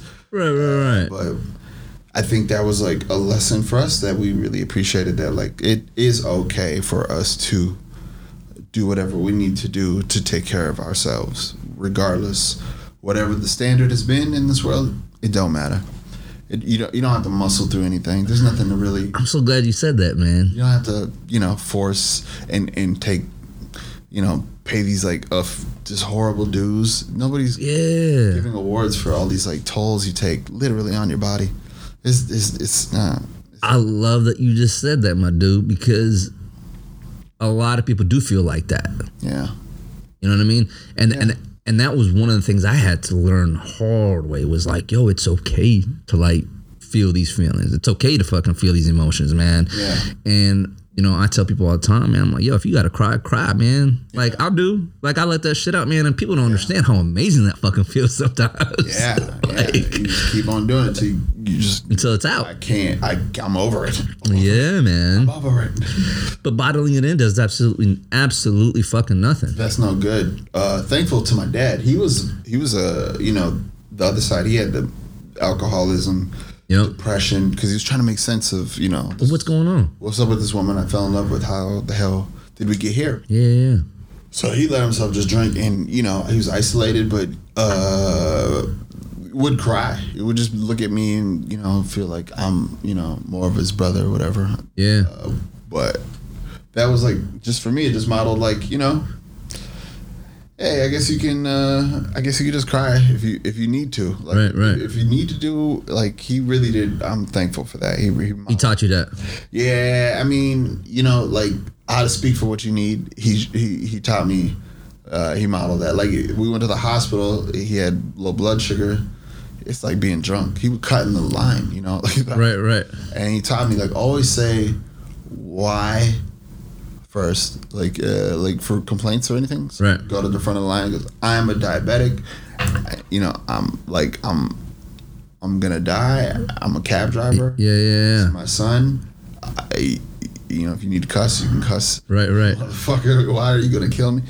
And he just would get things done for him, but he had to do that. It had to always be extreme just to get like basic like things like needed right now. So I was like, oh, but that's okay to do that. Like, we don't have to be like, oh, I'll just wait in line and I'll be yeah. Whenever everyone else is all using their therapy up, then I'll go in and get some therapy. I don't know. Not me. I don't want to take an off day till everyone's had an off day.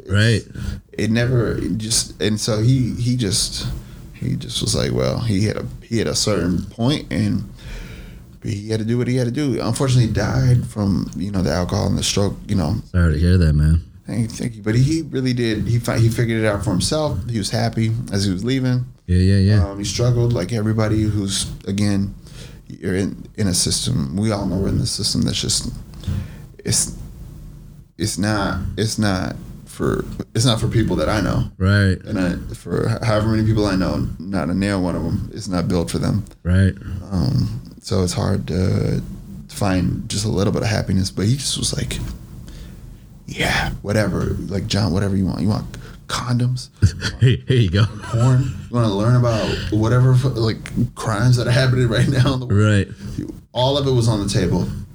and I think that was also good to give me that agency. Yeah. So I think it could have been different if I had to also deal with the life and then also have to keep up a mask and a facade. I don't think I would. That would kill me. Yeah. If I was conditioned to behave whatever. Like, it's just the freedom I had to say whatever I want, however, is what gave me a lot of coping. Right. Those counselors. You need them coping skills, man. Yeah. Like you fucking need them. You know what I mean? Yeah. And I never, you don't appreciate it till, Nah, you don't. So Yeah, you don't, man. do a parking update. 1 second. Yeah, no, you good. Yeah, man, it's crazy because like, you need those coping skills. You need to be self-aware of all that stuff. I talk about that a lot on the podcast, and just finding them skills to get you out of those dark days or to get you out of whatever you got going on. You gotta have something, man. You gotta have I don't want to say an escape route, but you gotta have something that helps you to deal with what you got going on. You know what I mean? Whatever that may be.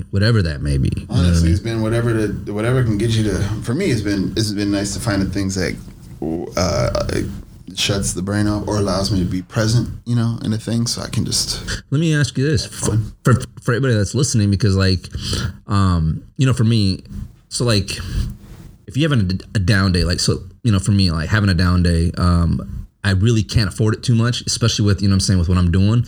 Like I got to be on social media and I try to do these positive reels, right? But there's days I don't want to do that shit because my depression is there. And I'm like, I don't want to fucking do shit because people can read it. Like you can read, if I'm depressed and I'm trying to do a fucking positive reel, I don't give a fuck. Like you'll be able to see it. Like you'll be able to see that I'm pressuring it, that I'm pushing it out.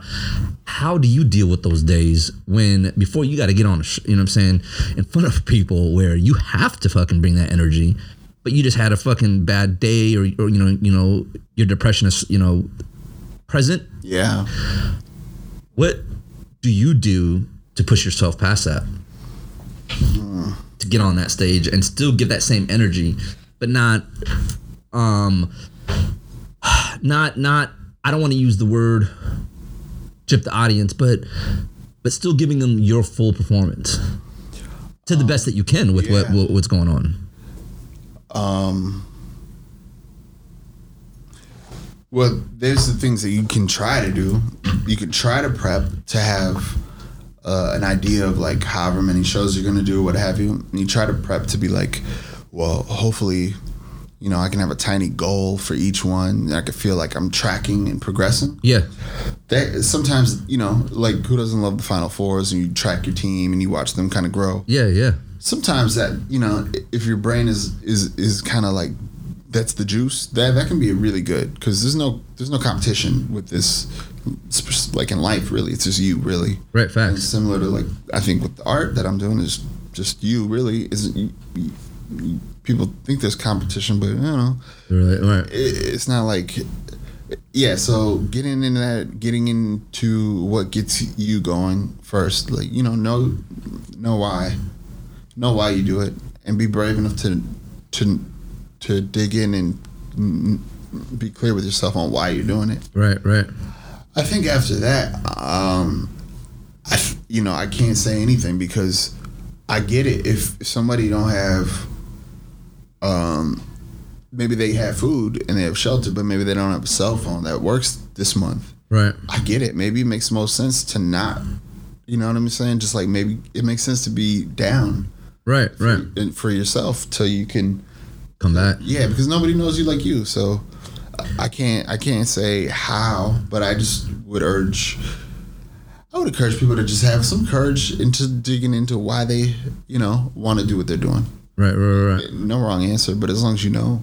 Yeah, find something. Find out why you're doing it or what it is. Like for me, I just know comedy was.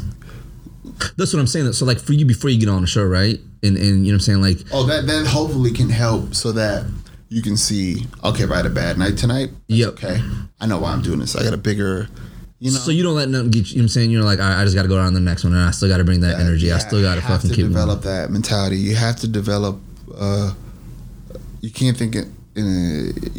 think like scarcity wise with art. Like I can create all the time. You know, I could do a lot of things like creative wise. I can just keep pumping them out. And so if it's not attached to me, then I know that I gotta do what I can do at the show to the best that I can and accept that. I would like to hopefully one day, let's say if we think about it, money, if I got $100, but this show is gonna require me to spend, you know, 70, right? Cool. But maybe that day a cop looked at me weird, it triggered me. Yeah. This bill isn't paid, you know, whatever. Then I probably got like 30 to spend that day. So I'll probably give him, you know, I'll probably gonna give the artist 15. Right. You know. Okay. And then I'm gonna try to figure out how to make sense of the rest of the day with whatever I got left. I like that. Sometimes you can't. What can you do? That's already like. I mean, you can never stop a train by, you know, opening the window and holding your hand out trying to like catch a tree. It's impossible. So you gotta do what you do, and then figure it out. It's facts, man. I like that, dude. I like that because, like, you know, that's one thing that I try myself, man, is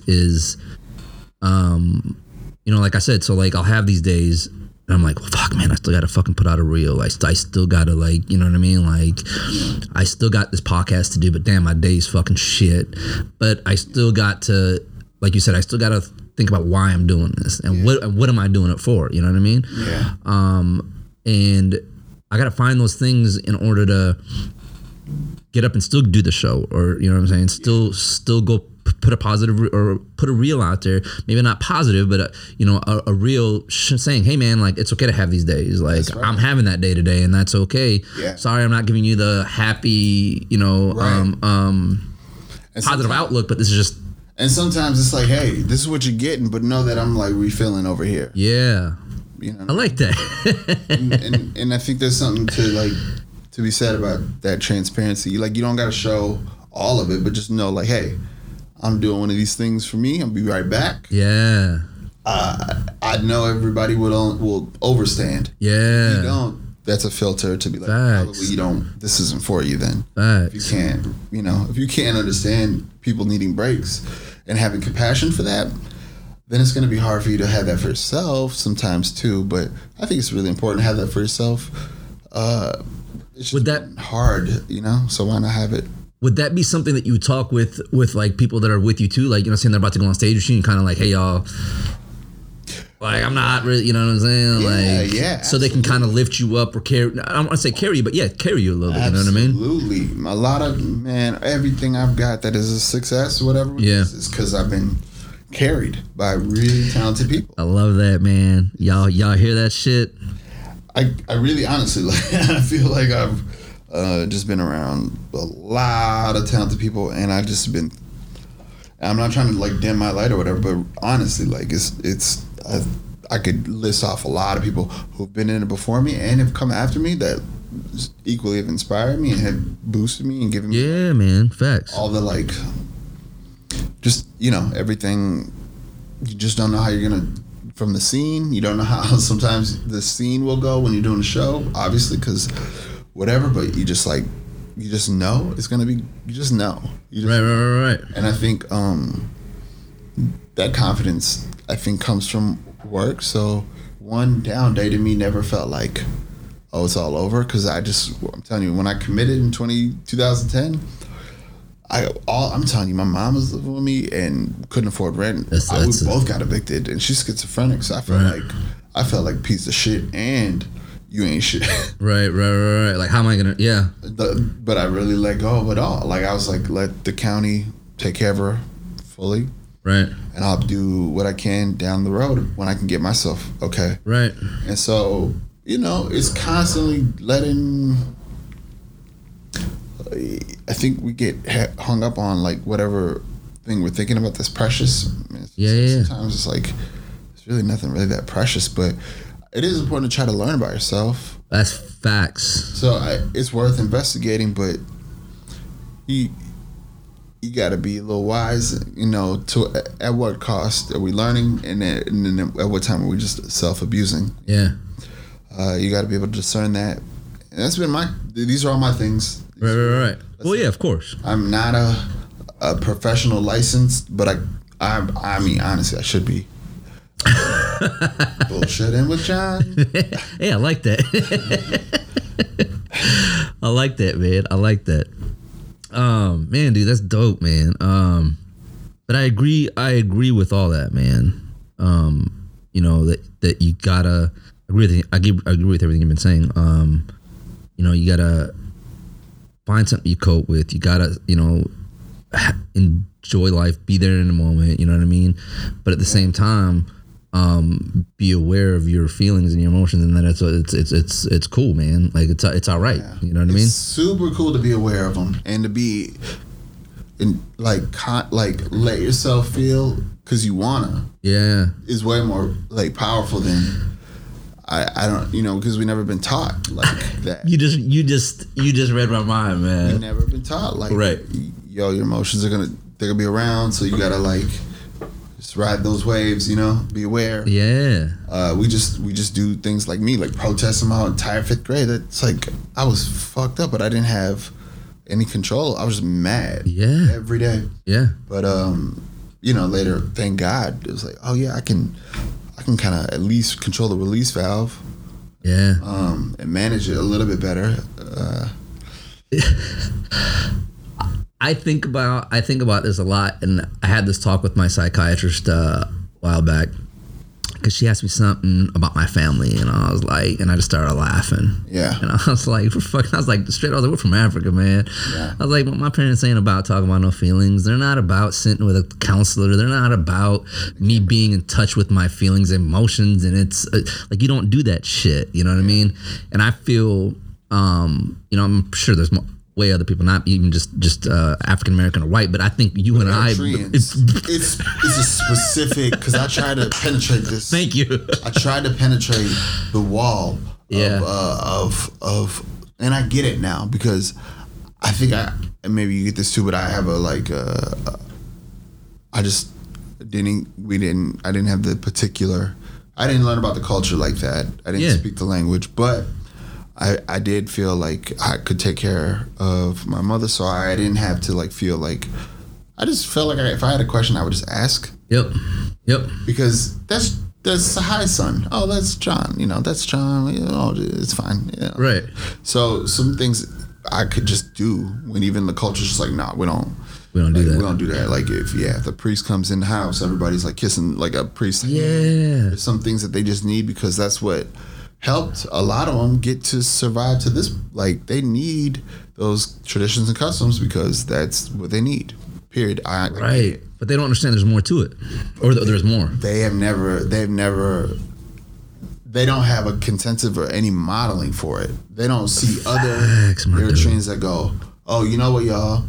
It's been really wise for a lot of us to like not like share our story. It's horrific. Yeah. I just found out my mom, you know, she was telling me she's like a prisoner of war because she grew up in Ethiopia as a kid because they couldn't take care of her, and then the war started. So she's like, my teeth barely started to come into my mouth, and next thing you know, I was in some high school, and then they just captured me, and for 6 weeks I was like hung upside down in some Ethiopian like prisoner of war camp, and you know, they finally let me go, but you know, it was a lot of torturing, really bad, and that I never heard no stories like this from nobody else in the community. I know everybody has like a story, but because I have the relationship with my mom, right?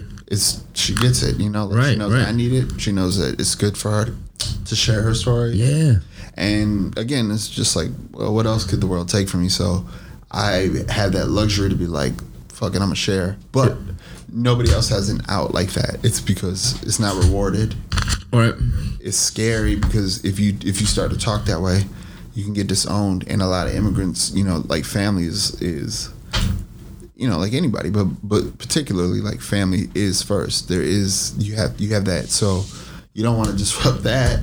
So they can't really put the math in their head that like, oh, my parents are just wrong, and that's okay. I can still live myself and do me, but they can be just like doing them. And And I also have compassion because, like, if I just came out of like a war like that, and I set up a new life in a free land that I thought was going to be some, but it's actually not. Right.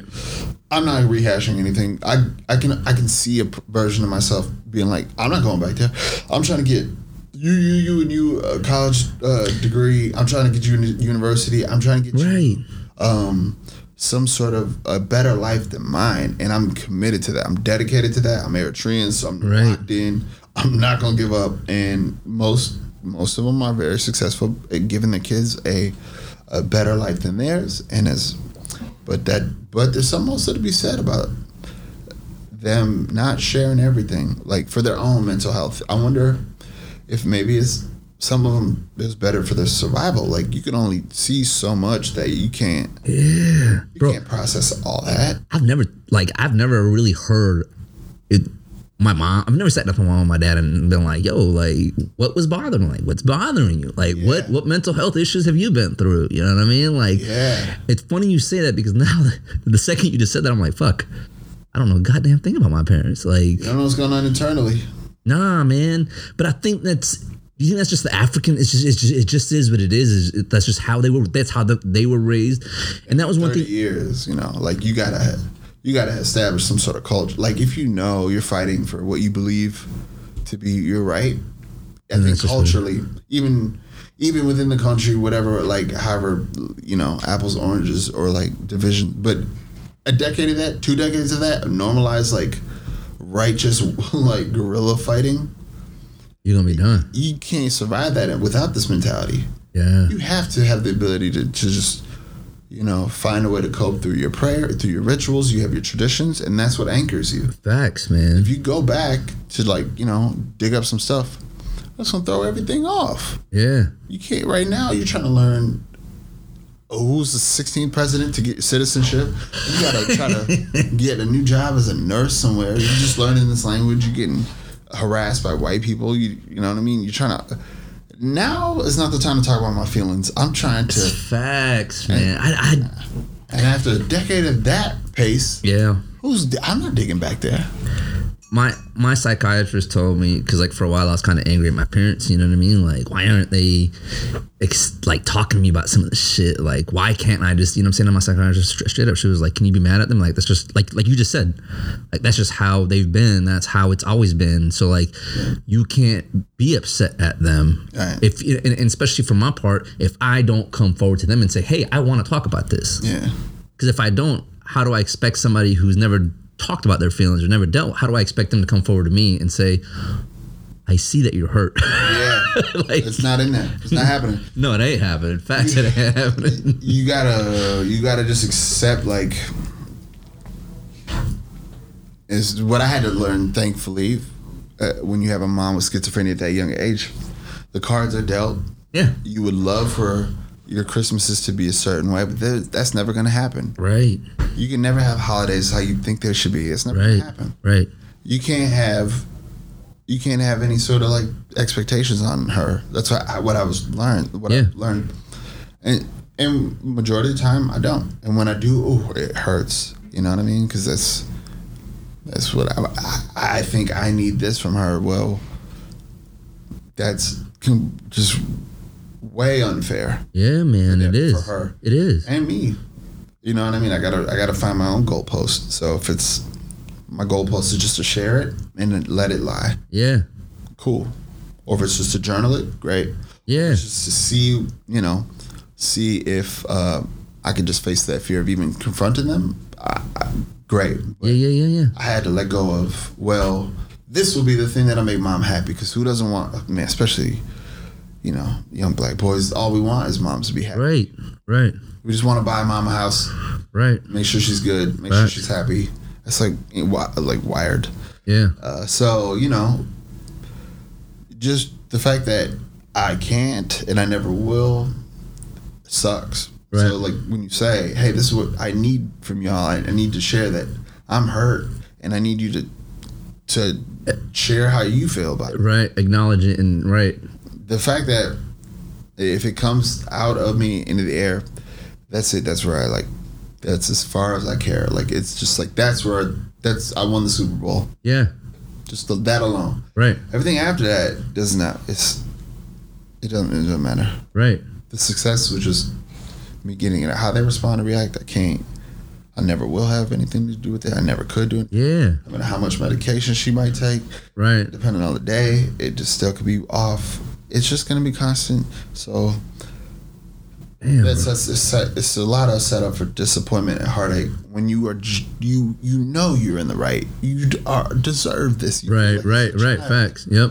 You know, you deserve to be given as much information. You know, they should be handing off everything. But yeah, that's the one lesson that I learned from my mom is you can't have, but you get to make those requests, but you don't get to have expectations without consequences. I agree with that, man.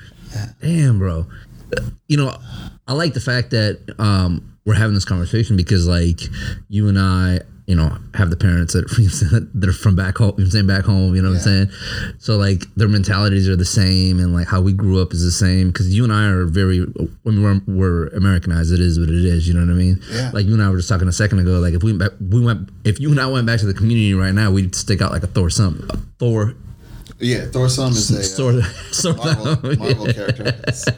Thor's math teacher. Yeah. I think we definitely, you know, the diaspora is like what it is, and it's hard to, you know, bridge a connection. Yeah, man. To that. And also it's hard, you know, we're just in a unique, but I like that about where we're at is like we're not alone, but it just feels like we are, because just how representation is important, you know. Right.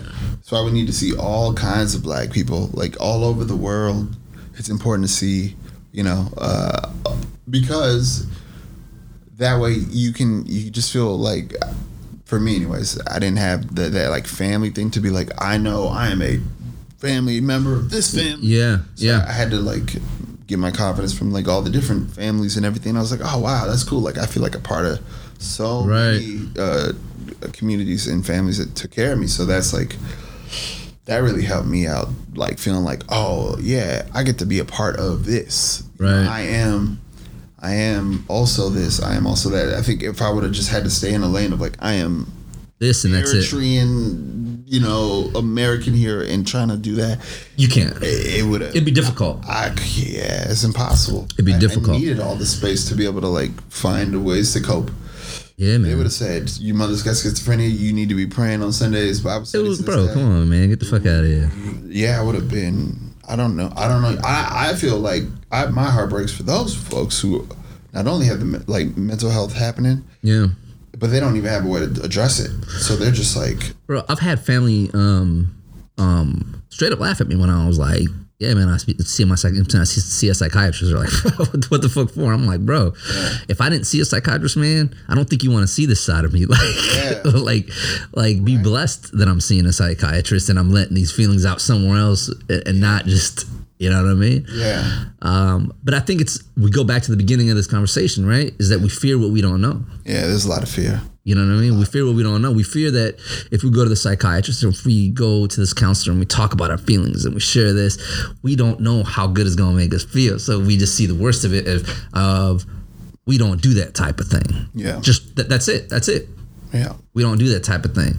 But I think, again, it goes back to what you just said also, is that I'm grateful for how you and I went our own paths because we had these different experiences, these different outlooks to grab from and feel like it's because we weren't just feeling this way. We are part of this family too. We're part of this family. So we got to grab from everything.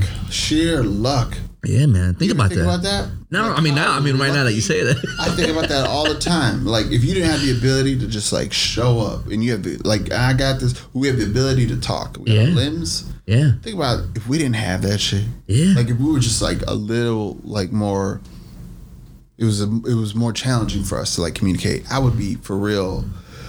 At the least, I'd be out there in the streets. At the least, I think. Bro, I'm like, how lucky are we to just have this ability to talk? Because like that's been what gave me the support, you know, from the community. But like, I could have, you know, any kind of other thing, and it would be another story. It's like that. I honestly, right now when you said that, Yeah. Like it just hit me. I'm like, man, I am lucky as fuck. Yeah.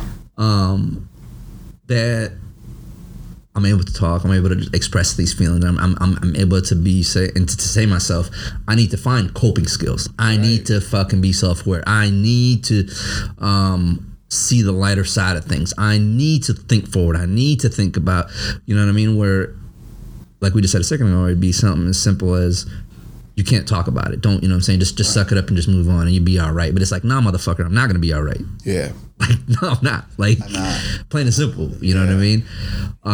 I tell this all the time to people, man,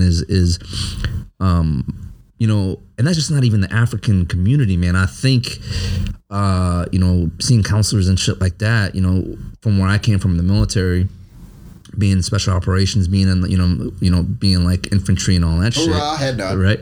You can't talk about your feelings, man. It's the same thing that I felt like being growing up in an African family is you don't talk about your feelings. You just hold everything in and you move on forward. And I thought maybe that was just my dad, but my mom's the same fucking way. All of them are she's rock as a she's man, bro. She's dude, my mom's a rock, man. Like until a second ago, I think I've been selfish because I'm thinking just right now when you said something, I'm like, damn, dude, what the fuck has my mom been through? Like, she's never talked to me about the struggles that she had, or you know what I mean? She's never let out her emotions and what she's been holding in that's been bothering her. You know what I mean? And it's just wild, man. It makes sense. Like, you cannot. In most cases, you don't have nobody modeling that. And then number two, like the same thing with, you know, nurses, they can't emotionally process everything that happens in a day. Right. They can't. They just can't. They have to do the job. And that's like, I get it, especially, you know, the moms. Like, the mothers got a lot of stuff they be processing. Yeah, bro. You make me want to call my moms, man. Yeah, we should be. We should never be working. Hey, man, they've done it all. Yeah, man. Haven't they done enough? Haven't we taken enough from the mothers? Black mothers and black women all over, just it's enough, haven't they? Just, right. Because they've had to learn how to be that like tough. Yeah, man.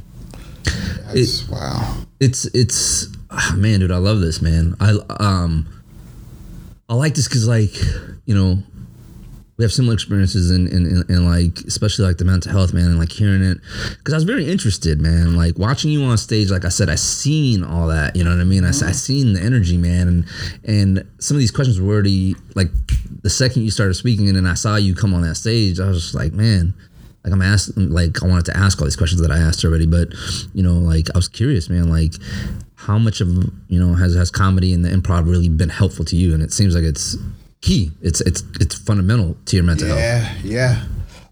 Which is dope, you know what I mean?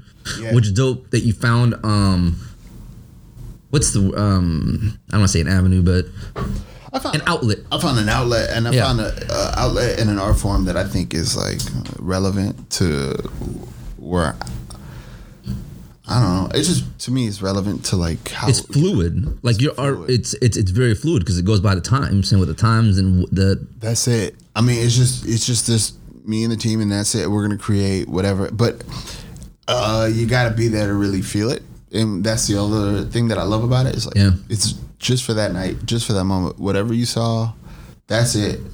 Then we're done. Right. And then just like in the spirit of like, you know, just like. No, that you don't. There's no recapture. That's right. That's how that works. You're there. You're live, and you're part of it in a way. You know, right? You are.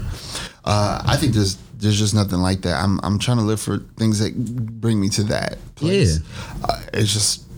It's a good time. It's sanctioned. You know, class clown behavior. It's encouraged. Also, very. Man, you know, we just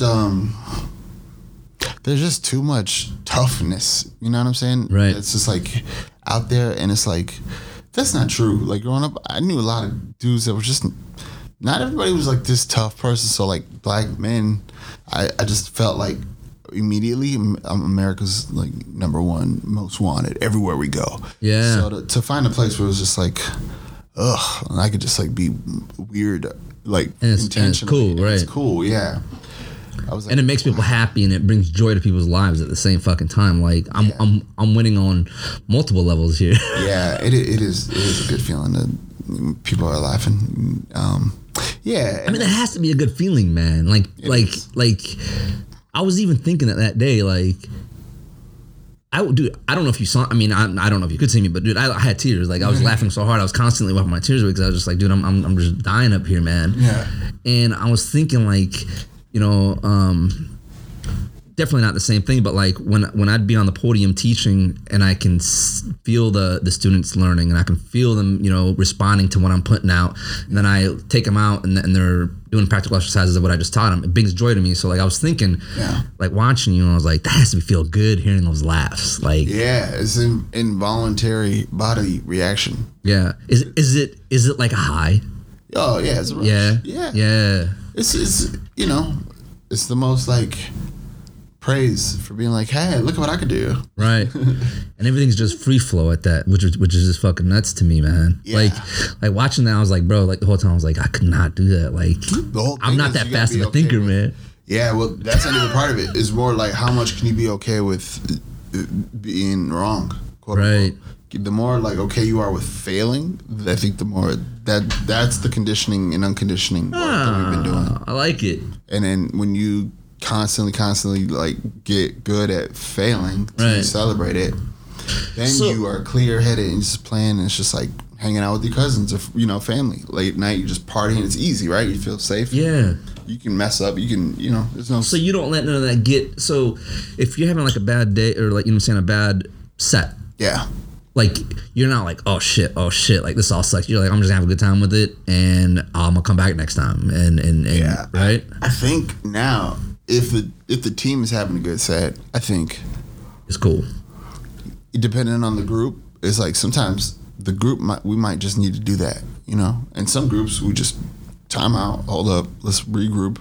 Yeah. What's happening? Because I think we're just off. You know, you can say these things like any sort of team. Yeah. And that's a good. It's what a you know, a nice way to say I love you is to be like, hey, I'm calling everyone in. Like we're not there.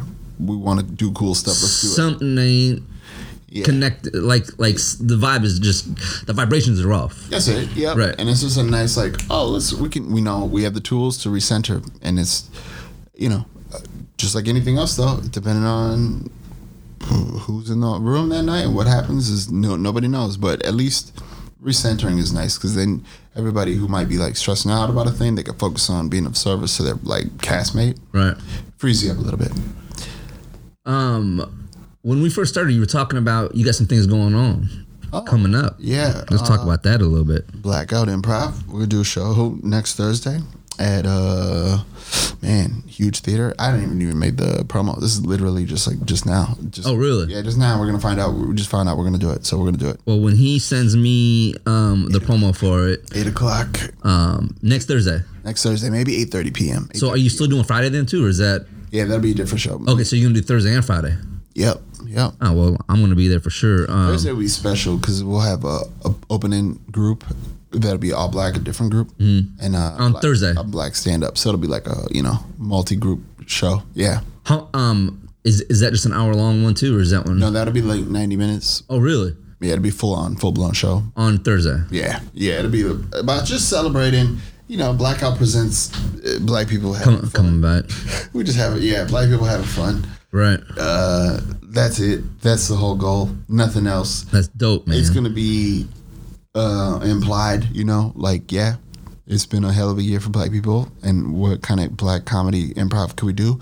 We do not care about that question. Right. We just we are only acknowledging that we just want to have fun, have a good time, and that's because everything else, people are doing wonderful stuff with that. We should probably. I want to just focus on the joke for a little bit. If I seen the Friday We're not show, afraid and of I the loved other stuff, by the way, so that might happen too. Just be aware that happens. Yeah. If man, bro, if I had a good time on Friday, I'm coming Thursday, and I'm like stoked already. Like I'm already stoked because, bro, I was just talking about it last night to my sister and my nieces. Like, hey, if you got your vaccine, I was like, y'all gotta go because you gotta go check it out, man. Like that shit was dope because I was gonna. So when like I said, man, I was gonna go with my brother. He didn't have a vaccine. And I was like, you know what, fuck it, man. Let me go, man. And I'm so grateful that I just said fuck it. You know. Yeah, you said yes. Yeah, man. You said yes and. Well, because like usually I feel like, oh man, you know, stuff like this. I'm like, well, I got to go with somebody else to have a good time, or you know. But then I realized when I got there, I was like, you don't need nobody because the show is what's gonna make you fucking laugh. Yeah, the more you did it the right way. You know, when you can go by yourself and you have yourself and who knows what's about to happen. That's your first time. That might be a better way to watch it. Like, I think it was, man. Just, you know, you're not held to any expectations, but the ones you put in your mind. You know what I'm saying? You didn't have to do anything, but just like you didn't even have to laugh. You know? Yeah. But you involuntarily laughed. Bro, I laughed from the get. I went there with such an open mind that even when you were asking for the text thing, like I'm usually not the type to do shit like that, but I was like, you know what, man? Like I want to have a good time with this myself. Like, you know what I mean? Yeah. So right before that dude stood up, or like even said something, I was already like starting to pull my phone out because I was like, I got to find a good conversation to, you know what I'm saying? Yeah. So, and I usually don't do stuff like, but I usually don't do stuff like that. But I was like, I want to give it 110%. And also when you're there, people will ultimately they're rooting for us. Yeah. Ultimately. Oh, 110%, man. Even though, you know, they're coming to see a NASCAR like crash to a wall. Like they're still, you know, not afraid to see, you know what I'm saying, an Indy 500 turn into a very y'all set the bar high. I'm gonna tell you that, man. Y'all set the bar high for my first time because now I'm like, it's hard to describe. Now I want to go to more shows. Like I want to go to more shows. I want to do more. Like I was never the type to even go to stand. Like you know what I'm saying. Like I did a couple, like I said, in past cities, but now I'm like, I want to go do that stuff. Like I want to go to stand ups and you know, live shows. It's dope. Shows is where there's nothing that can replace it. I was very nervous about sitting in front, just to let you know. Like very fucking nervous to sit up front because I was like, these motherfuckers is gonna pull me in on some shit. Not our style. All right, good. I think. Yeah, that was one of my worries, man. Because I was like, we can't. It's already scary. Like we don't. It's already nerve-wracking for people. There's no need to make it any more nerve-wracking. To make them feel on edge about their about being attacked. No. Well, so like at first when I came up, I was like, I think I sat the second one, and I was like, man, fuck this shit. I was like, I'm about to sit up front and enjoy this shit. Yeah. I was like, if they call me, fuck it, I'm gonna enjoy it. I'm gonna get involved, and I'm gonna just have a good time with it, man. I think. Yeah, I think people, they do, you know, I don't know where that happened in comedy, but it became this thing of like, oh, I'm going to be like made fun of and that, you know. Yeah. But I don't know. That seems to be like nothing I would ever want to do. Nothing to me seems further than the type of comedy I want to do. Right. I don't. It would ruin your show, you would think, because me, I'd be like, fuck that shit. I'm not coming back here. You know what I mean? Like, that's not the style of art I'm trying to do. Yeah. I think it's more fun if I can build a relationship and if the audience member and I can build a rapport. And then we can tease each other. Like, that's cool. Like, that seems more normal, like real life to me than just like, oh, somebody said something, I need to shut them down. Yeah. I just feel a little bit like, what happened to all the steps where there's like humanity? It just seems a little performative, like times 2. Yeah. I don't need that much performative. It's already hard enough to get on that stage. I like that. I'd rather just be like on some like, happy I'm bringing shit. people together because we're already doing something like different and weird, scary. If you stand up, there's a framework in your mind. Just see a person with a microphone, you understand that. But when you see these black people running around on stage like 5-year-olds, it's kind of different. That's what I had fun with, man. Just watching y'all the way that y'all were, I was just like, yo, that looks like so much fun. Yeah, like that looks like so much fun, man. Yeah, my character did an elbow drop on that. Yeah, I saw that, dude. When I seen y'all go, I was nice to our guy. I was like. One, I was amazed on multiple levels because I was like, dude, they're doing like a couple characters and they're just running around. And I could tell he was running out of breath, but he was still giving the show. And I was just like, wow, man. Yeah. Like, it looked like a lot of fucking fun. And I fucking loved it. So, y'all need to go check them out, man. Yeah. At Huge. But, you know, anyways, we'll get to the tags and where they can find you at the end of this. But, man, bro, thank you for coming on and sharing, man. Is there anything you want to leave everybody with? A little something? This is a real background. I don't know if you thought this was Zoom, y'all, but this is real. We're really here. That's a real person. That's a real person. So yeah, that's what we trying over here scrolling. Let you know that some things are real. Huh? And and you too are real. So that's it. I got nothing. This I like that. A lot of fun. Thank you, man. And thanks for letting me just talk about all this stuff. Well, I hope I can maybe get you on again, and every day, get you back on here again, and maybe even get you and like another one of your cast members come on, and we just sit here and just bullshit and have a good time. Yeah, that's gonna be a lot. Yeah, it'll be a real and just have a good time. We won't even talk about anything specific. We'll just have a good time and just laugh, and you know what I mean. Yeah. Yep. I would love that, man. I think that'd be dope. I'm the heavyweight champion. I think of bullshitting. Really. Honestly, there's nothing more fun. No, there ain't. I love it, man. It's it never stopped. I just think it just takes different names. We call it an improv now, but I think we've been doing it through our whole lives, like playing. Right. No, we have, man. Like, so I got my colleague that comes on, like, you know what I'm saying, we do the show together. Hoorah. Quite often. Him and I will get on and like we'll just get on, man, and just bullshit. Yeah. And it's just like, we'll get on, man, and we'll be like 2 hours later. Yeah. That was supposed to be a 15-20 minute conversation. Yeah. And we're like, fuck, bro, we should have recorded some of this shit for the show. Like, damn, you know what I mean? Like, but it don't even matter. You know what I mean? You spent time on this planet. Yeah. You carved out a little bit of joy. It may not have been for a long time, but at least you had some. That's it. That'd be my message. That's what I love. All right. Say it again. It doesn't matter, if you get the happiness for a long time or just like just a little hang with your friend. Yeah. You're like, damn, we didn't record it, but you still had joy. You got to be happy. It was fun, and it does. And I think regardless of how long or how little, you got it. You had it, and I agree. That's special. Something to be thankful for. Hell yeah, man. Do me a favor, real quick. Give everybody, spell it out if you need to, for anywhere and everywhere they can find you on social media, where you're at, what you know what I'm saying, what like where the shows are at, when they are, anything that you want to give out like that, so that we, you know what I'm saying, so people that are either in Minneapolis or people that are visiting, either can find you ahead of time to find when your shows are, or just show up, you know what I mean? Yeah, just show up. But you can go to hugetheater.com. There's some information there. For the rest of the month, every Friday, I'll have that show, Brother, me and Denzel Beelan, at Huge Theater at 9:30 p.m. Central Standard Time. And then next Thursday is the Blackout, just want to have some laughs show. Next Thursday, October 14th at 8:30 p.m. at Huge Theater. Tickets are for that show suggested $10 suggested price, but pay what you can. Do what you can. Tickets will be at the door. Come with the vaccine and mask. And it's gonna be a good time. I'm really, this is very, very nice. Thank you so much for having me. This is Thank you, man. I appreciate you coming on, man. Yeah, man. Thanks. This is just a start. It is a start. For real. It really is, man. Yeah, man. People don't know this is. I'm like shocked in a happy way. Like, we're here. You're here. Yeah, man. So he's saying that because we haven't seen each other, man, in like literally 20 years, 20 something plus. Yeah, at least minimum 20 years. You're right. Yeah. But man, hey, check it out, y'all. Y'all heard where y'all could find him. That's right. You know what I'm saying? Check him out, man. Right. Check him out, y'all. Yeah. And whatever city you're at. Whatever city. If you've seen an improv, or if you haven't, you need to make your way to get out there right now.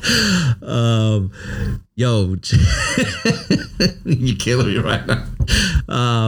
And like he was just saying, man, a couple of things I'm going to just recap real quick is, whatever you got going on, man, you got to find a way to cope with what you got going on in life. And it's 1, 2. And it's okay to feel that way. It's okay to let the emotions out, man, and feel the way that you're feeling. Sun don't shine forever. I love it. So we might as well shine together. Keep going. All right. And see, that's what I'm saying. I'm not good at the improv thing, but you got to find an avenue, man, whatever you got going on in life. Find the brighter side of things. We got to come together. We got to get together to just make life better for everybody, man. That's it. You know what I mean? That's it, man. Being good to one another. Yeah, man. Appreciate y'all tuning in. I really do. Thank y'all so much. And I'll catch y'all next time, man. Look down for all his tags. I'm gonna include everything on my on the bio here, and through my social media, through Instagram or on Facebook. Find us on there, and you'll find him on there. I promise y'all have a good time, and y'all check him out. Thank you. Nothing but love and respect, y'all.